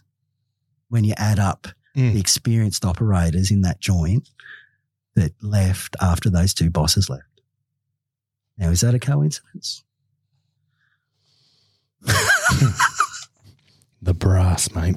Far out. Could go on forever. You could, mate. You could. And we'll leave that conversation for save that for a debrief. Save that for debrief. Yeah, mate. So coming up to 2021, this is where you pull the pin. Obviously, COVID's starting to swing in. Right. Yep. Smack bang. The Wicked Witch of the West is on TV every single day at 11 a.m. Killing me. I'm just waking up and going, I can't look at this face again. You had to see it most days. Tough times for everyone. It was, where's your mind at? You was like, fuck this, I'm done. Like this is. So I think it's getting a bit dim now. I think, and mate, you really, mate, I'm sure blokes have talked about this in previous podcasts. Back in the day, mate, when you got exposed to trauma, and I'm sure it was the same with you blokes, it wasn't, mate, you didn't talk about it. You weren't offered any really opportunity to talk. It was just get on with it, or go down the pub with the boys and fucking get some Scooby-Doos into you and then get on with it, you know, and that's how it was. And then you do, mate, you box that shit up And then again, I think for me, mate, having my little one, it changed my perspective on life. And I did start reflecting on a lot of stuff with the cops and my career. And, mate, I think when you talk to blokes, mate, I think when you've reached your use by date with this stuff. And I had. And I think, it was that stage. And, mate, I'm not embarrassed to say it, mate, I had to go and get some help. And, you need it. You need it. And I think, and I just knew it was time, mate. And I think, the cracks started to appear at home because, mate, I was just angry all the time. And looking back for me personally, mate, I don't reckon the last 5 years or so that I had in the job, mate, I don't think I slept. Because you're constant, mate. You're going over things in your head. You're even going over jobs the next day. What could go wrong? What could happen here? And protection's a sort of thing, mate. It's not just protecting you, mate. If you fuck up slightly, and mate, you have a look at over the years with people getting up on stage, or did you see that UK,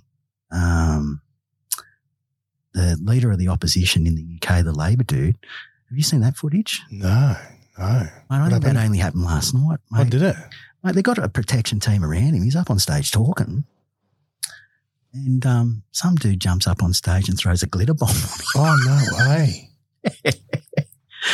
So that's your job down the drain. You're gone, mate. Yeah. That's it. Like and mate, even mate, I know with the feds, I think the feds, mate, I think down in Melbourne, mate, someone got up on stage and embarrassed the PM or something, mate. You're gone, like you're flicked off the team. So you're not only, you're worrying about any little indiscretion. You're worried about these just being, if they get embarrassed, mate, you're fucked. They're going to blame the cops. And I think for me personally, mate, if that had happened to me with the amount of sort of years that I had put into the joint under those two bosses, they'd have you back. But, mate, now you'd be fucking thrown straight under the bus. Someone's got to be the patsy, mate. Someone's got to wear it, haven't they? It's normally the bloke on the shoulder. Yeah, exactly. Or running the job. Yeah. So, yeah, mate, it was all over that sort of COVID period that, and, mate, things got worse before they got good. That would have been hard too. Yeah, it was, mate. Yeah. It's, mate, it's hard on those around you because, mate, I went through a fairly dark period there, mate. And, mate, there were some days there that, you can't get out of bed. You can't, and it's the effect that it's having on exactly those around you as well. But, mate, you get through it. And, I'm here now, mate, talking about it, which is great. Yeah, mate. House of Cards, anything like that? Anything dodgy going on? I wasn't having threesomes, mate, with Gladys. Gladys. Who was that? Who was Kevin Spacey had that threesome with his PPO and that's it. What was his missus' name? She ended up becoming the president, didn't she? Who was the health minister? She was terrible. I was like, she had a moustache. Dude, I did love that show. You're the health minister with a moustache. Then remember. This is out of my mouth, people. Yep. Mate, I love that series. A few of the boys at work I did too, yeah, and then Kevin Spacey got caught out. He did, yeah. Touching blokes up. Touching blokes and everything. And they had to write him out of the script. Yeah, I know. Yeah, that was wild. Yeah, I remember that threesome scene. I was like, it's a bit fucking... mate, what were you doing? Fucking weird, mate. Here's one for you. If you had to choose one of your clients, who would it be? I'll get sued. I'd probably say for me, if this was my list, I'm just going through the list now, people. Yeah, probably Gillard. Why not? If you're listening, love. My kids are going to listen to this one day, so I'm saying nothing. Yeah. You can get yourself into. Yeah, actually, Kevin Rudd would have been right. Looked pretty cute with a wig on. Oh. I'm not going to say anything. Yeah, we've gone off topic now. Didn't you have one of those guys, you know, like us in Afghanistan, mate, we had this, one of my good mates lives not far from here. He's only a little guy, and we always talked about it, like, and we actually brought a wig. Like, if worse comes to worse, you're it. You're going down. Mate, you just confirmed some rumours because there were rumours getting around what boys were getting up to over there. Yeah, oh yeah. You just confirmed. Yeah, no, it was talked about. If we got desperate, Gav was our man. He was the smallest and cutest. I saw classic. they were rumours, mate. But yeah, mate. So back to it. So after 22 years on the job, mate, obviously both due to physical injuries and psychological, that's it, mate. yeah, done. That's it. And mate, you still deal with, I think, that sense of loss, mate, because I know guys have touched on this on previous podcasts, but you do, mate, you lose that sense of identity. Mm. And, you know, you're at home and you're exposed to a lot with the media, mate. So you do see stuff on the news and that sort of thing. And mate, there are days where you think, fuck, I wish I was back out there doing it. And then you sort of reflect a bit more and you go, nah. Yeah, nah. Yeah. Nah, I've done my time. Yeah. But you miss the boys, mate. You know, and you know, we've said it time and time again, but you miss your mates. You miss the boys. You miss talking shit, having a laugh on the job. And doing the job. It's fun. It is, mate. It is. It is. And look, mate, no regrets. Absolutely no regrets. And I think, mate, for anyone out there who's listening, you know, and you know, has a bit of interest in doing this sort of work, it is fantastic. It is fantastic. You mate, you eat you go where they go. You eat at fine dining restaurants. Mate, you stay in these 5-star hotels. You drive fast cars. You do unreal driving courses. Mate, you do some fucking unreal shit. So, mate, anyone who's interested in doing it, I would encourage them, mate, because it is a great lifestyle. And, mate, and you got to take the hours with it. You know, big hours, you know, big overtime, that sort of stuff. But, mate, it's rewarding. You know, mate, I look back at some of those jobs and you go, you know, working on, mate, I'm riding around in the car with Meghan Markle. Mate. I'll change mine to Meghan Markle. You miss that? Yeah. Mate, not Julie. And, sorry, Julia. You're not it. Mate, you're into that, aren't you? You're into the big redheads. I've had my fair share. But, mate, you know what I mean? Like, yeah, sometimes you got to pinch yourself. Yeah. You know? Like, I'm in the car with Meghan Markle. Fuck, you've and started a list, mate. Some of the biggest names in the world you've worked for.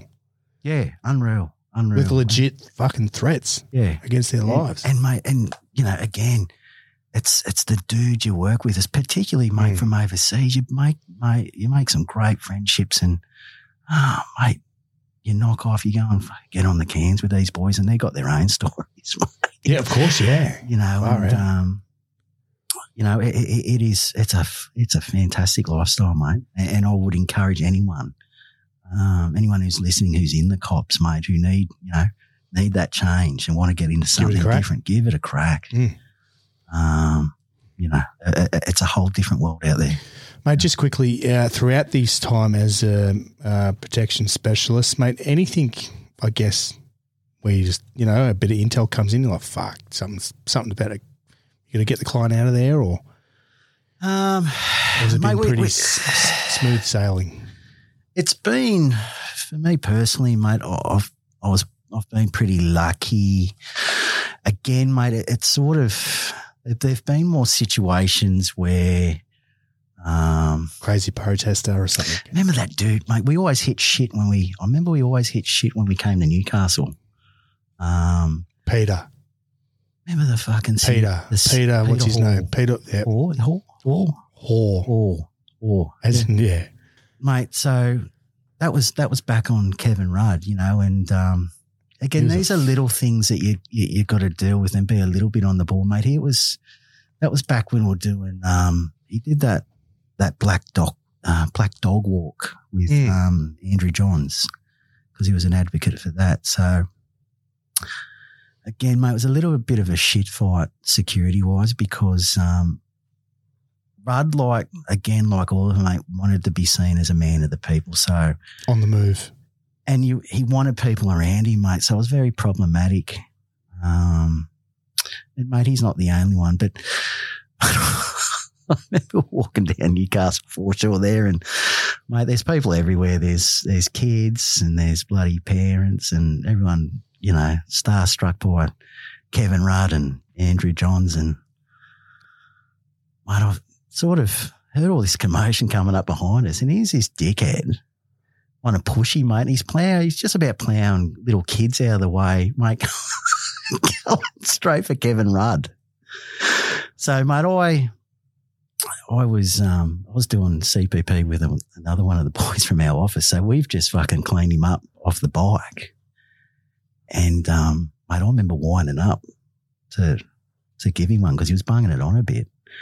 And the bloke I was working with, he's gone, Dawesy, no. And I've looked over, mate, I had fucking Channel 9, Cameras. Channel 7 with cameras all over us, mate. Yeah, so, and you know, that's something you had to always be consciously mindful of. It's the fucking media. That's it, mate. Far out.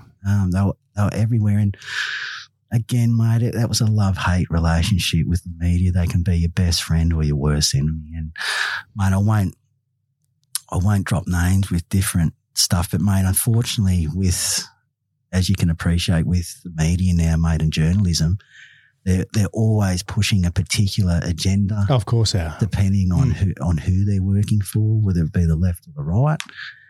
And, mate, a few times I know we got information was leaked, mate, to various sort of protest groups. No way. Mate, so that they could get a story. So we would rock up there and have to deal with a shit fight. Mate, 100%. Again, I won't name who they were or where they were from, but, mate, information, they would leak information, specifically the protest groups, so that they would turn up to a location so they could get a story. Media. Fucked. Grubs. Absolute Fucked. grubs. Mate, another one, quick one. Any weird habits from any of these people? Did anyone pick their nose and eat it, or they smell their own farts or something? Again, we know one because he got caught on camera picking his nose. He's picking his ears. Yes, yeah. Oh, yeah. That was weird. Picking fucking earwax out of his ears and eating it. Remember he got caught? Yeah. It was in Parliament House. Yeah, I know. That was odd. That's a strange cat. That's something a 4-year-old fucking does. Nah, not mine.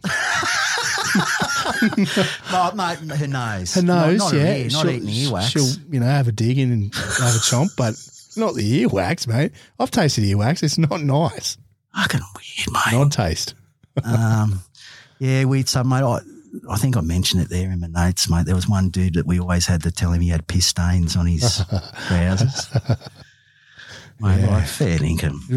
Just too many shakes, or just extra Mate, dribbles. is it that fucking hard? Yeah. Mate, I've been there on the piss. Mate, Look down like, oh, fuck. maybe if you've had 20 schooners, Yeah, mate, that's you what I get mean, away yeah. with it. Yeah. Not even something weird. Maybe, I don't know, maybe their favourite, burger shop or something. Or No, mate, there was one again, and mate, the AFP will probably know exactly who I'm talking about here. Mate, one particular high office holder, mate, had a dead set reputation. Didn't matter who was in the car with him, would drop bombs, mate, and make him sit through it. Oh, yeah. Because, mate, as you know, you can't Dog. wind down windows. yeah, it's got to stay In the up. principal car, mate, Yeah. got to stay out and you got to put up with that shit. What a mad dog. I would too if I was principal. Just let them rip. Suck on this, boys. But, mate, yeah, look, mate, they all had their little idiosyncrasies. Yeah. In the end, and mate, even Johnny Howard, I remember, and mate, we still eat at this Indian restaurant to this day at Kirribilli, mate. He was famous for Loved going. Boys will know what I'm talking about, mate, but went to the same Indian restaurant at Kirribilli. It's still there. But mate, the dude had photos up on the wall. Mate, he loved it. Oh, did Loved he? it. Yeah. But yeah, mate, they and you know, this is the problem with protection because, mate, everyone's habitual with what they do, and in that world, mate, when things become habitual, they become problematic. Yeah. Because, mate, if you're a crook and you're wanting to do something in particular to someone, you know what their pattern is, don't you? Yeah. And that's where, mate, a good operator will try and look ahead a little bit, mate, you know, because, again, you can try and tell them to break up their program or change their program. They don't want to, mate. They won't. And they're normal human beings too. So, you know, they've got their own, you know. Mate, you're right. We're all creatures of habit. Yeah. We like what we like. Yeah. You know? So, you know, you just got to try and, you know, that's always, there's different things that you do, mate, that try and mitigate that. Yeah, exactly. And that's the work, mate. Protection's all about mitigating the threat and trying to stop things before it gets to that point where someone's getting around the way. You want it, your job is to stop that well before that happens. You know what I mean? Exactly. When it gets to that point, you're fucked. You're fucked, yeah. Because you're not, mate, let's face it, mate, unless you're a fucking, you know, unless you're Superman, you're rarely going to stop the first one, aren't you? Yeah, exactly. No. And, well, the President of the United States with 400 vehicles. Yeah, you're not getting within a few Ks of that dude. Yeah. But yeah, I've seen a few videos of, was it Barack? Yeah, it was Barack. He walks out of the White House down to the local fucking burger shop and I could only imagine the fucking team just going, fuck, not again. Yeah. So, boss, let's not do that. Mate, there were times there we found ourselves walking at 11:30 at night on a Saturday night with K-Rudd around fucking Kirribilli. So you can imagine around Kirribilli full of fucking drunks, people on the piss at 11:30 at night. And mate, he loved the fame and everything that went with it, mate. He would go to his way. He would gravitate towards people, mate. Yeah. The selfies and all that sort of shit, mate. He loved it. Yeah. Loved it. Not good for us. No, that's fuck. But you know, but the flip side of that was he wasn't as routine as, say, a John Howard who did the same walk every day morning. Yep. You know, and so, you know, you take the good with the bad. So yeah, not so good walking down Kirribilli 11:30 at night, but you never knew when he was going to do it. Yeah. Fuck. Wow. But touching on that, I didn't mention it earlier. You know, remember when he was with the Kevin Rudd incident when he went off at that air hostie on the That's restaurant? right, yeah. For getting the wrong meal. Yep. Remember he dropped a few fucking C-bombs. Yeah. Better. It was my missus. Bullshit. I shit you not. Oh, That this was is my awesome. missus, yeah. No way. Yeah. So it was actually funny how we met because she'd been doing that work for a fair bit. I think it was good, mate, because I got rid of my bodgy tooth. I got my new tooth in, so I was on the hunt. And it just so happened that a mate I was working with in protection in our unit, I was whinging to him. I remember when I Joe, I said, "Oh, mate, it's time. It's time for me to find someone and settle down." This is after the threesome with the Premier? No, I'm just joke, everyone. You're watching too many House of Cards, mate. And my mate said, "Oh, look, my missus, it's so bizarre, mate, how small the world is. This bloke's missus was in the cops, but she grew up with my missus, in a sort of Marks Point, Belmont area. And Alicia was working down in Fairburn at that time in Canberra at 34 Squadron, and mate just hooked me up with this blind date. Remember, mate, knocking off and driving all the way down to Canberra to meet this bird I'd never met before, and the rest is history, mate. Yeah, but right. Yeah, she was the one. She was the one that caught that abuse. Yeah. What did she serve him? Canadian curry or something? It wasn't the right meal, mate. And this is probably, mate, it'd be good because, mate, she's seen, as far as what we're talking about, these little idiosyncrasies and bad hygiene habits and funny little. Seen it all. She's seen it all, mate. And look, I won't speak on her behalf. And, mate, she'd be a good one to get on, actually. Because, mate, lock it in. Mate, she's flown the Queen, you name it. Yeah, right. Yeah. I did ask someone if the Queen smells like mothballs, only because she's like a grandmother. Please remind me to tell you, I can't say it on air. Please remind me to tell you a story about the Queen when she came out for Choggum. All right. After this, mate, when we're off air, because I'll get in deep shit if I broadcast. I'll get sued. May she rest in peace. Yeah. God save the king. Remind me, I'll tell you. But yeah, mate, it's so yeah, no regrets. No regrets, mate. And, you know, I met my missus out of it, mate. We've been together for over 10 years, have a beautiful little girl out of that. And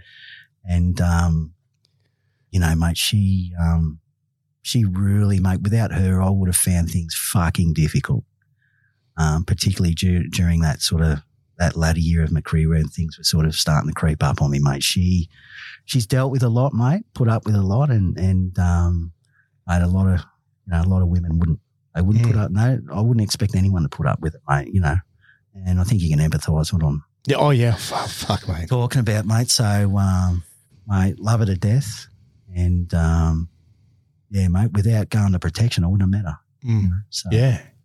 Things have Do you ever take the piss when she's cooking dinner and like, nah, fuck that, I don't want that. You should. Film it for me. We'll put it up on YouTube. We'll put it up on Instagram. Well, you got to get her on, mate. She can tell you. Oh, done. Let's story, do it. Yeah, mate. that's far out. Kevin. That's 07. just the tip of the iceberg. Yeah. Some of the shit she's saying, mate. I want to find out what meal it was. See if it was warranted. I can't remember, mate. I'll have to ask I'd her. lose my shit if someone brought out like vegan stuff. I'd be like, yeah, what the fuck is this shit? Where's my steak? Oh, mate, he was. I think he was. And mate, these poor girls, mate, on those jets, they're just trying to do their job, mate. And they're treated, mate. Not all of them, but mate, a lot of them just treat them like shit. You know, and they're all Air Force, aren't they? Yeah, all Air Force, mate. Yeah. But mate, again, like, you know, you have it. And I won't get into it because it's her story, mate. But even, you know, that career, mate, it's, you know, she's out now. She sort of saw a few different things, which, you know, we can relate to on this show as well, you know. So, yeah, mate, very grateful to have met her. And, yeah, mate, without sort of going into protection, that wouldn't have happened. So. Yeah. No, awesome, mate. Awesome. Mate, we've been chatting for a while now.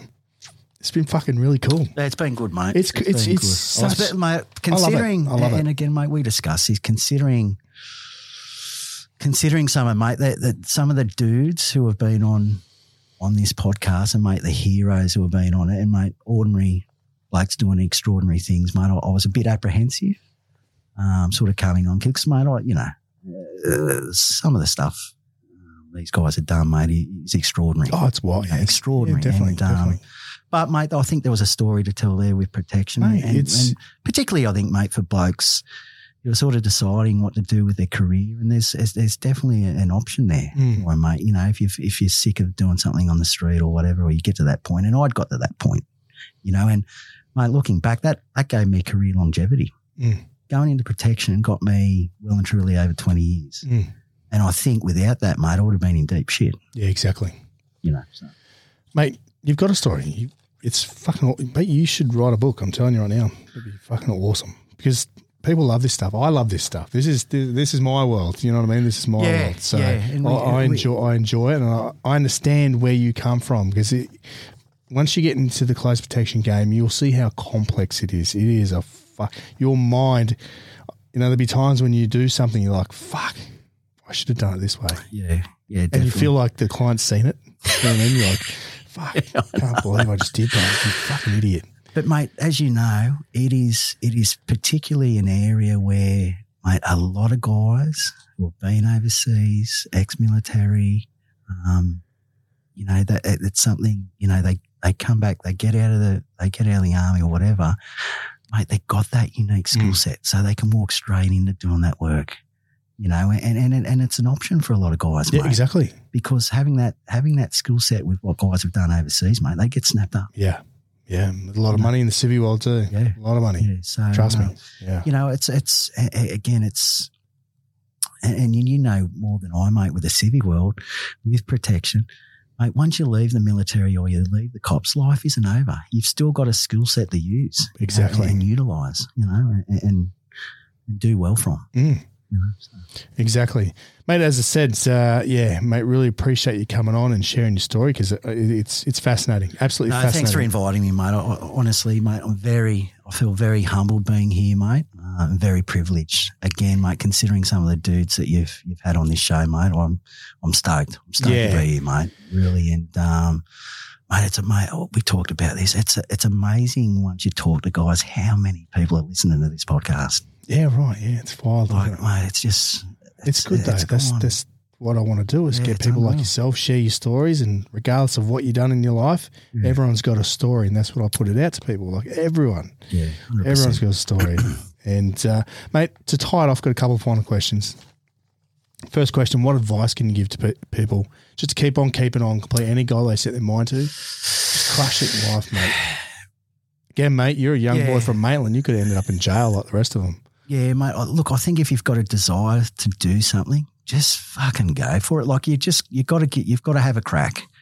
And mate, as I said, mate, growing up, I was just a 56 kilo fucking nobody from Maitland, mate, and mate ended up wanting to join the cops. And then, mate, you have a look at who I've looked after. And I think, mate, if you've got an interest in something, go for it.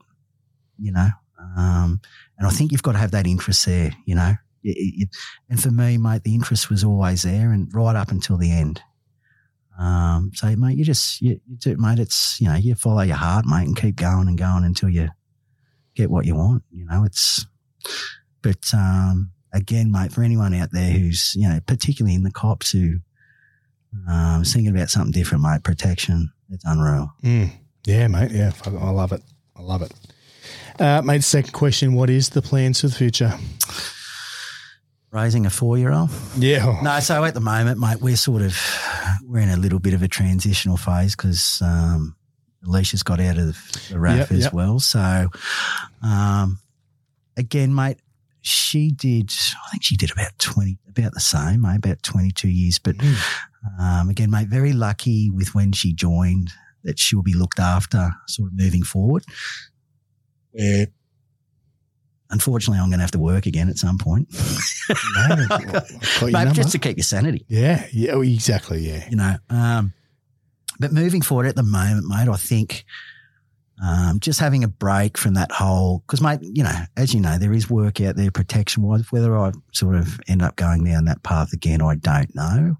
But I think I need to give myself a little bit of a break from that. Enjoy my little girl for a little while before she starts school. And just try and get a little bit out of life, mate, while I can. And then, I don't know, mate. It's at the moment I haven't really worked that out. But again, mate, you have a look at some of the guys that have been on this show, and they've just gone forwards in leaps and bounds. That's it, mate. Yeah, like really successful. Yep. So again, mate, and I think might have been Dallas or someone mentioned on his podcast that, mate, if you're a worker, you've got that drive, and mate, you're a team player. Mate, you're going to eventually snare something. You're going to be successful. So yeah, mate, we'll wait and see. We'll sort of leave that chapter open, mate. Yeah, mate. I'll flick you some jobs. They're always popping up. Come and work on the slabs, mate. Oh, fuck, I don't know, mate. So they're going probably put you off doing more close. Do you get a gun? No, fuck. Oh, yeah, fuck. That's the worst thing about protection here in Australia. It's not, you just got to fight with your fist. Fuck, I don't know if I could do it without a Roscoe. Yeah, I know. There's actually a couple of jobs going in Israel at the moment. Say when. Yeah, my sister would be pleased with that, mate. Third question. Now, as we spoke about before, I wanted to find out some dirty habits from these people that you've looked after. Maybe for yourself, mate. Tell us something that people don't know about you, or guilty obsession. Do you pick your nose and eat it, or your earwax? No, I'm just trying to think something. Food, because again, beer. Oh, I love the Cairns, mate. Yeah. Yeah. Actually, I've been pretty good. I've been pretty good lately. Bad habit-wise, mate, you should be asking my missus these questions. Yeah. KFC. Love a bit of KFC. Donuts. You're a cop, so it has to be donuts. Stereotypical. You always get the donut jokes, cops. It's from The Simpsons. It's all that's the reason. I don't know, mate. You've put me on the spot there, mate. Again, mate, I could say a few things, but mate, I want my daughter to listen to this one day. And the missus. Yeah. Are you talking about your browser history? Yeah, we won't go there. we won't. Oh, mate, I'm like any other bloke. Yeah. Surely. Oh, yeah. I'm lobster tube, red porn. I remember when I told my missus about lobster, she's going, why do they call it lobster tube? I mean, actually, can I just tell a quick funny story about lobster tube? Here we go. Mate, he's not going to mind me telling this story. I hope.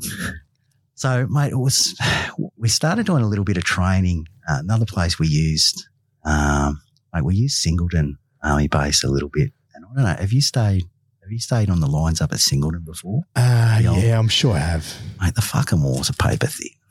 The fucking paper thick. And mate, we took a crew up there, and mate, I was staying up there, and the instructors were all staying together, and mate, I had Fergo in the room next to me, and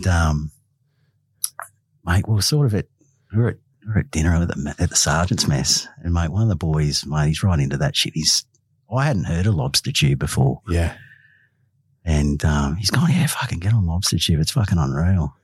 And, you know, when you jump on and you click on whatever fetish you're after. You're telling a story, mate.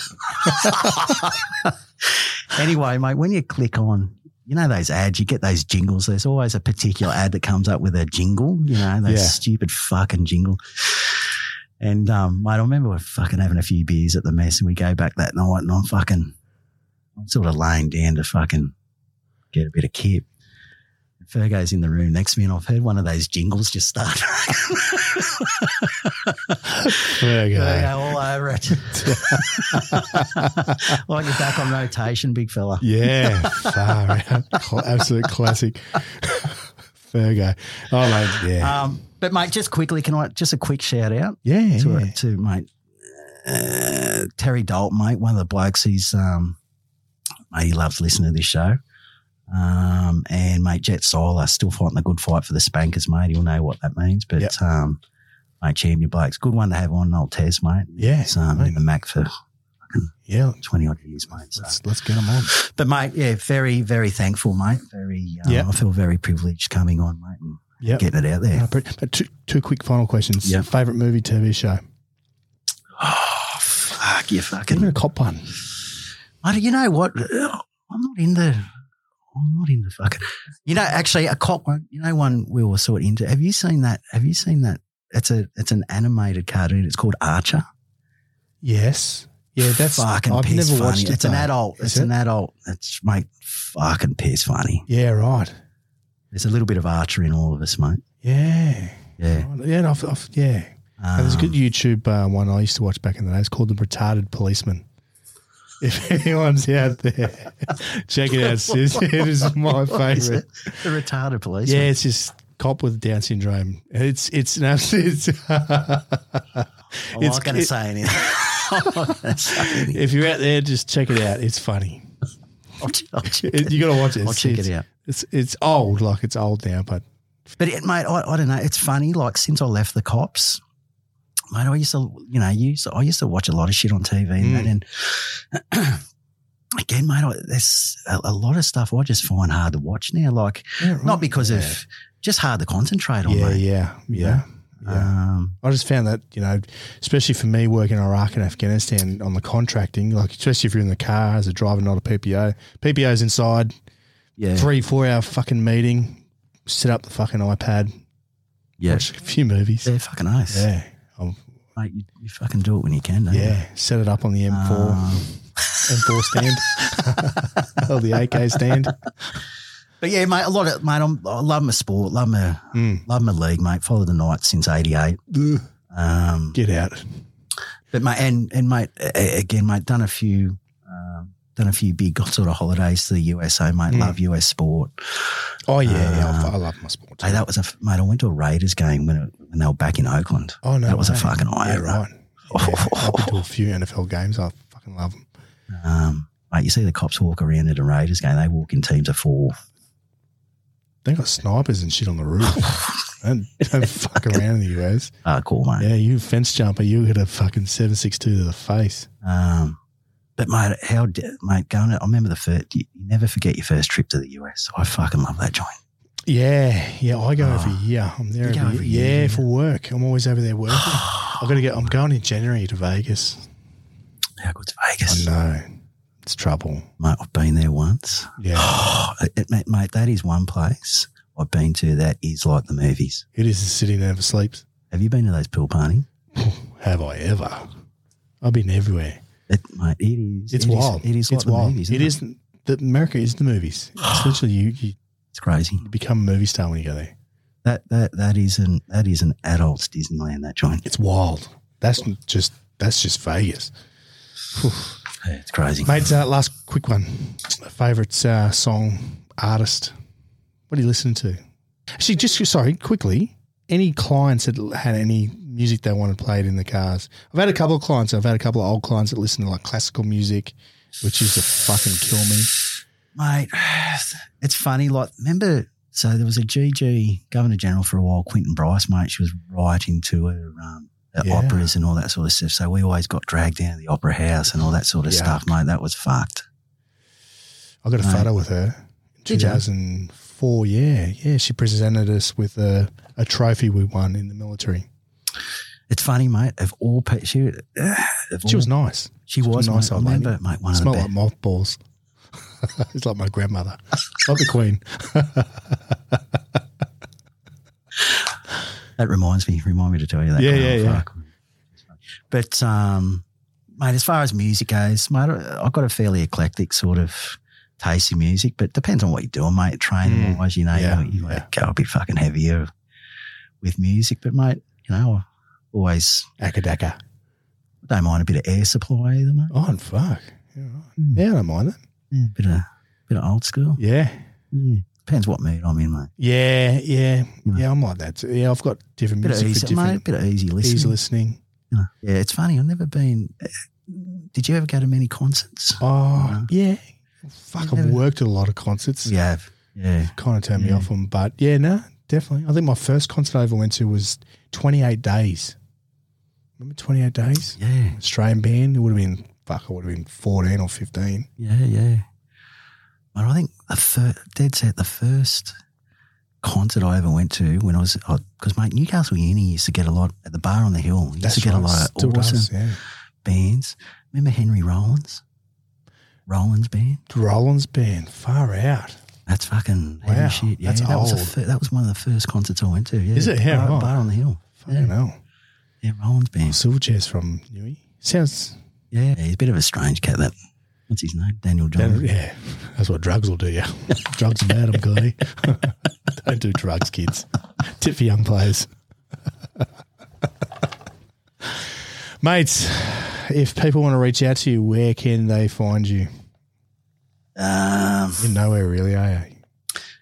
Sort of off the grid at the moment. Yeah, just mate. reach out to me and I can pass messages on. Yep. Yeah, definitely, mate. Just through you, mate. Again, mate, I am contactable, as you know, but mate, just off the grid at the moment. But just go through you, mate. If they easy, mate. Yeah. Get in contact with me. 100%. Anyone's got any questions about the CP world, especially in the cops? If you're a cop out there and you want to get stuck into it, yourself, mate, you've got a lot of experience there, mate. So definitely reach out. We can point you in the right direction. And 100%, mate. No, easy, mate. Again, really appreciate you coming on and sharing your story, mate, because it's been a blast. Loved it, mate. Loved it. Loved every second, mate. And mate, just very humbled, mate. No, Thank you very much. Mate. Let's have a beer. 100%. All right, mate. Gotcha. Thanks, mate. Wait. Now, quickly, just before you go, I want to tell you about 3 Zeros Coffee. Now, as you know, I like my coffee how I like my men, long and black. However, lately I've moved into the cold brews. I'm loving it, obviously, because the weather here in Australia at the moment is quite hot. So what I've been doing is using the seasoned campaigner pour over filter bags. Literally rip open the packet, put the filter bag over my coffee mug, a few ice cubes, pour in some hot water, let it cool down, add a sugar or two just to make it sweet, and I fucking love them. Honestly, you get the kick that you need out of the caffeine and the taste is great. So if you want to get yourself a supply of coffee, head over to 30coffee.com.au. From there, you can choose whatever you want. You've got the beans, you've got the pour over filter bags, you've got some merchandise. And just to let you know that a percentage of their sales is forwarded to organisations that support first responders. So while you're getting your coffee, you're doing a good deed by getting some of this money to the first responders and where it needs to go. While you're there, don't forget to use the discount code 3ZLimits. Now, look in our bio, you see that discount code, use it, get your discounts. So again, jump onto 30coffee.com.au and grab yourself a supply.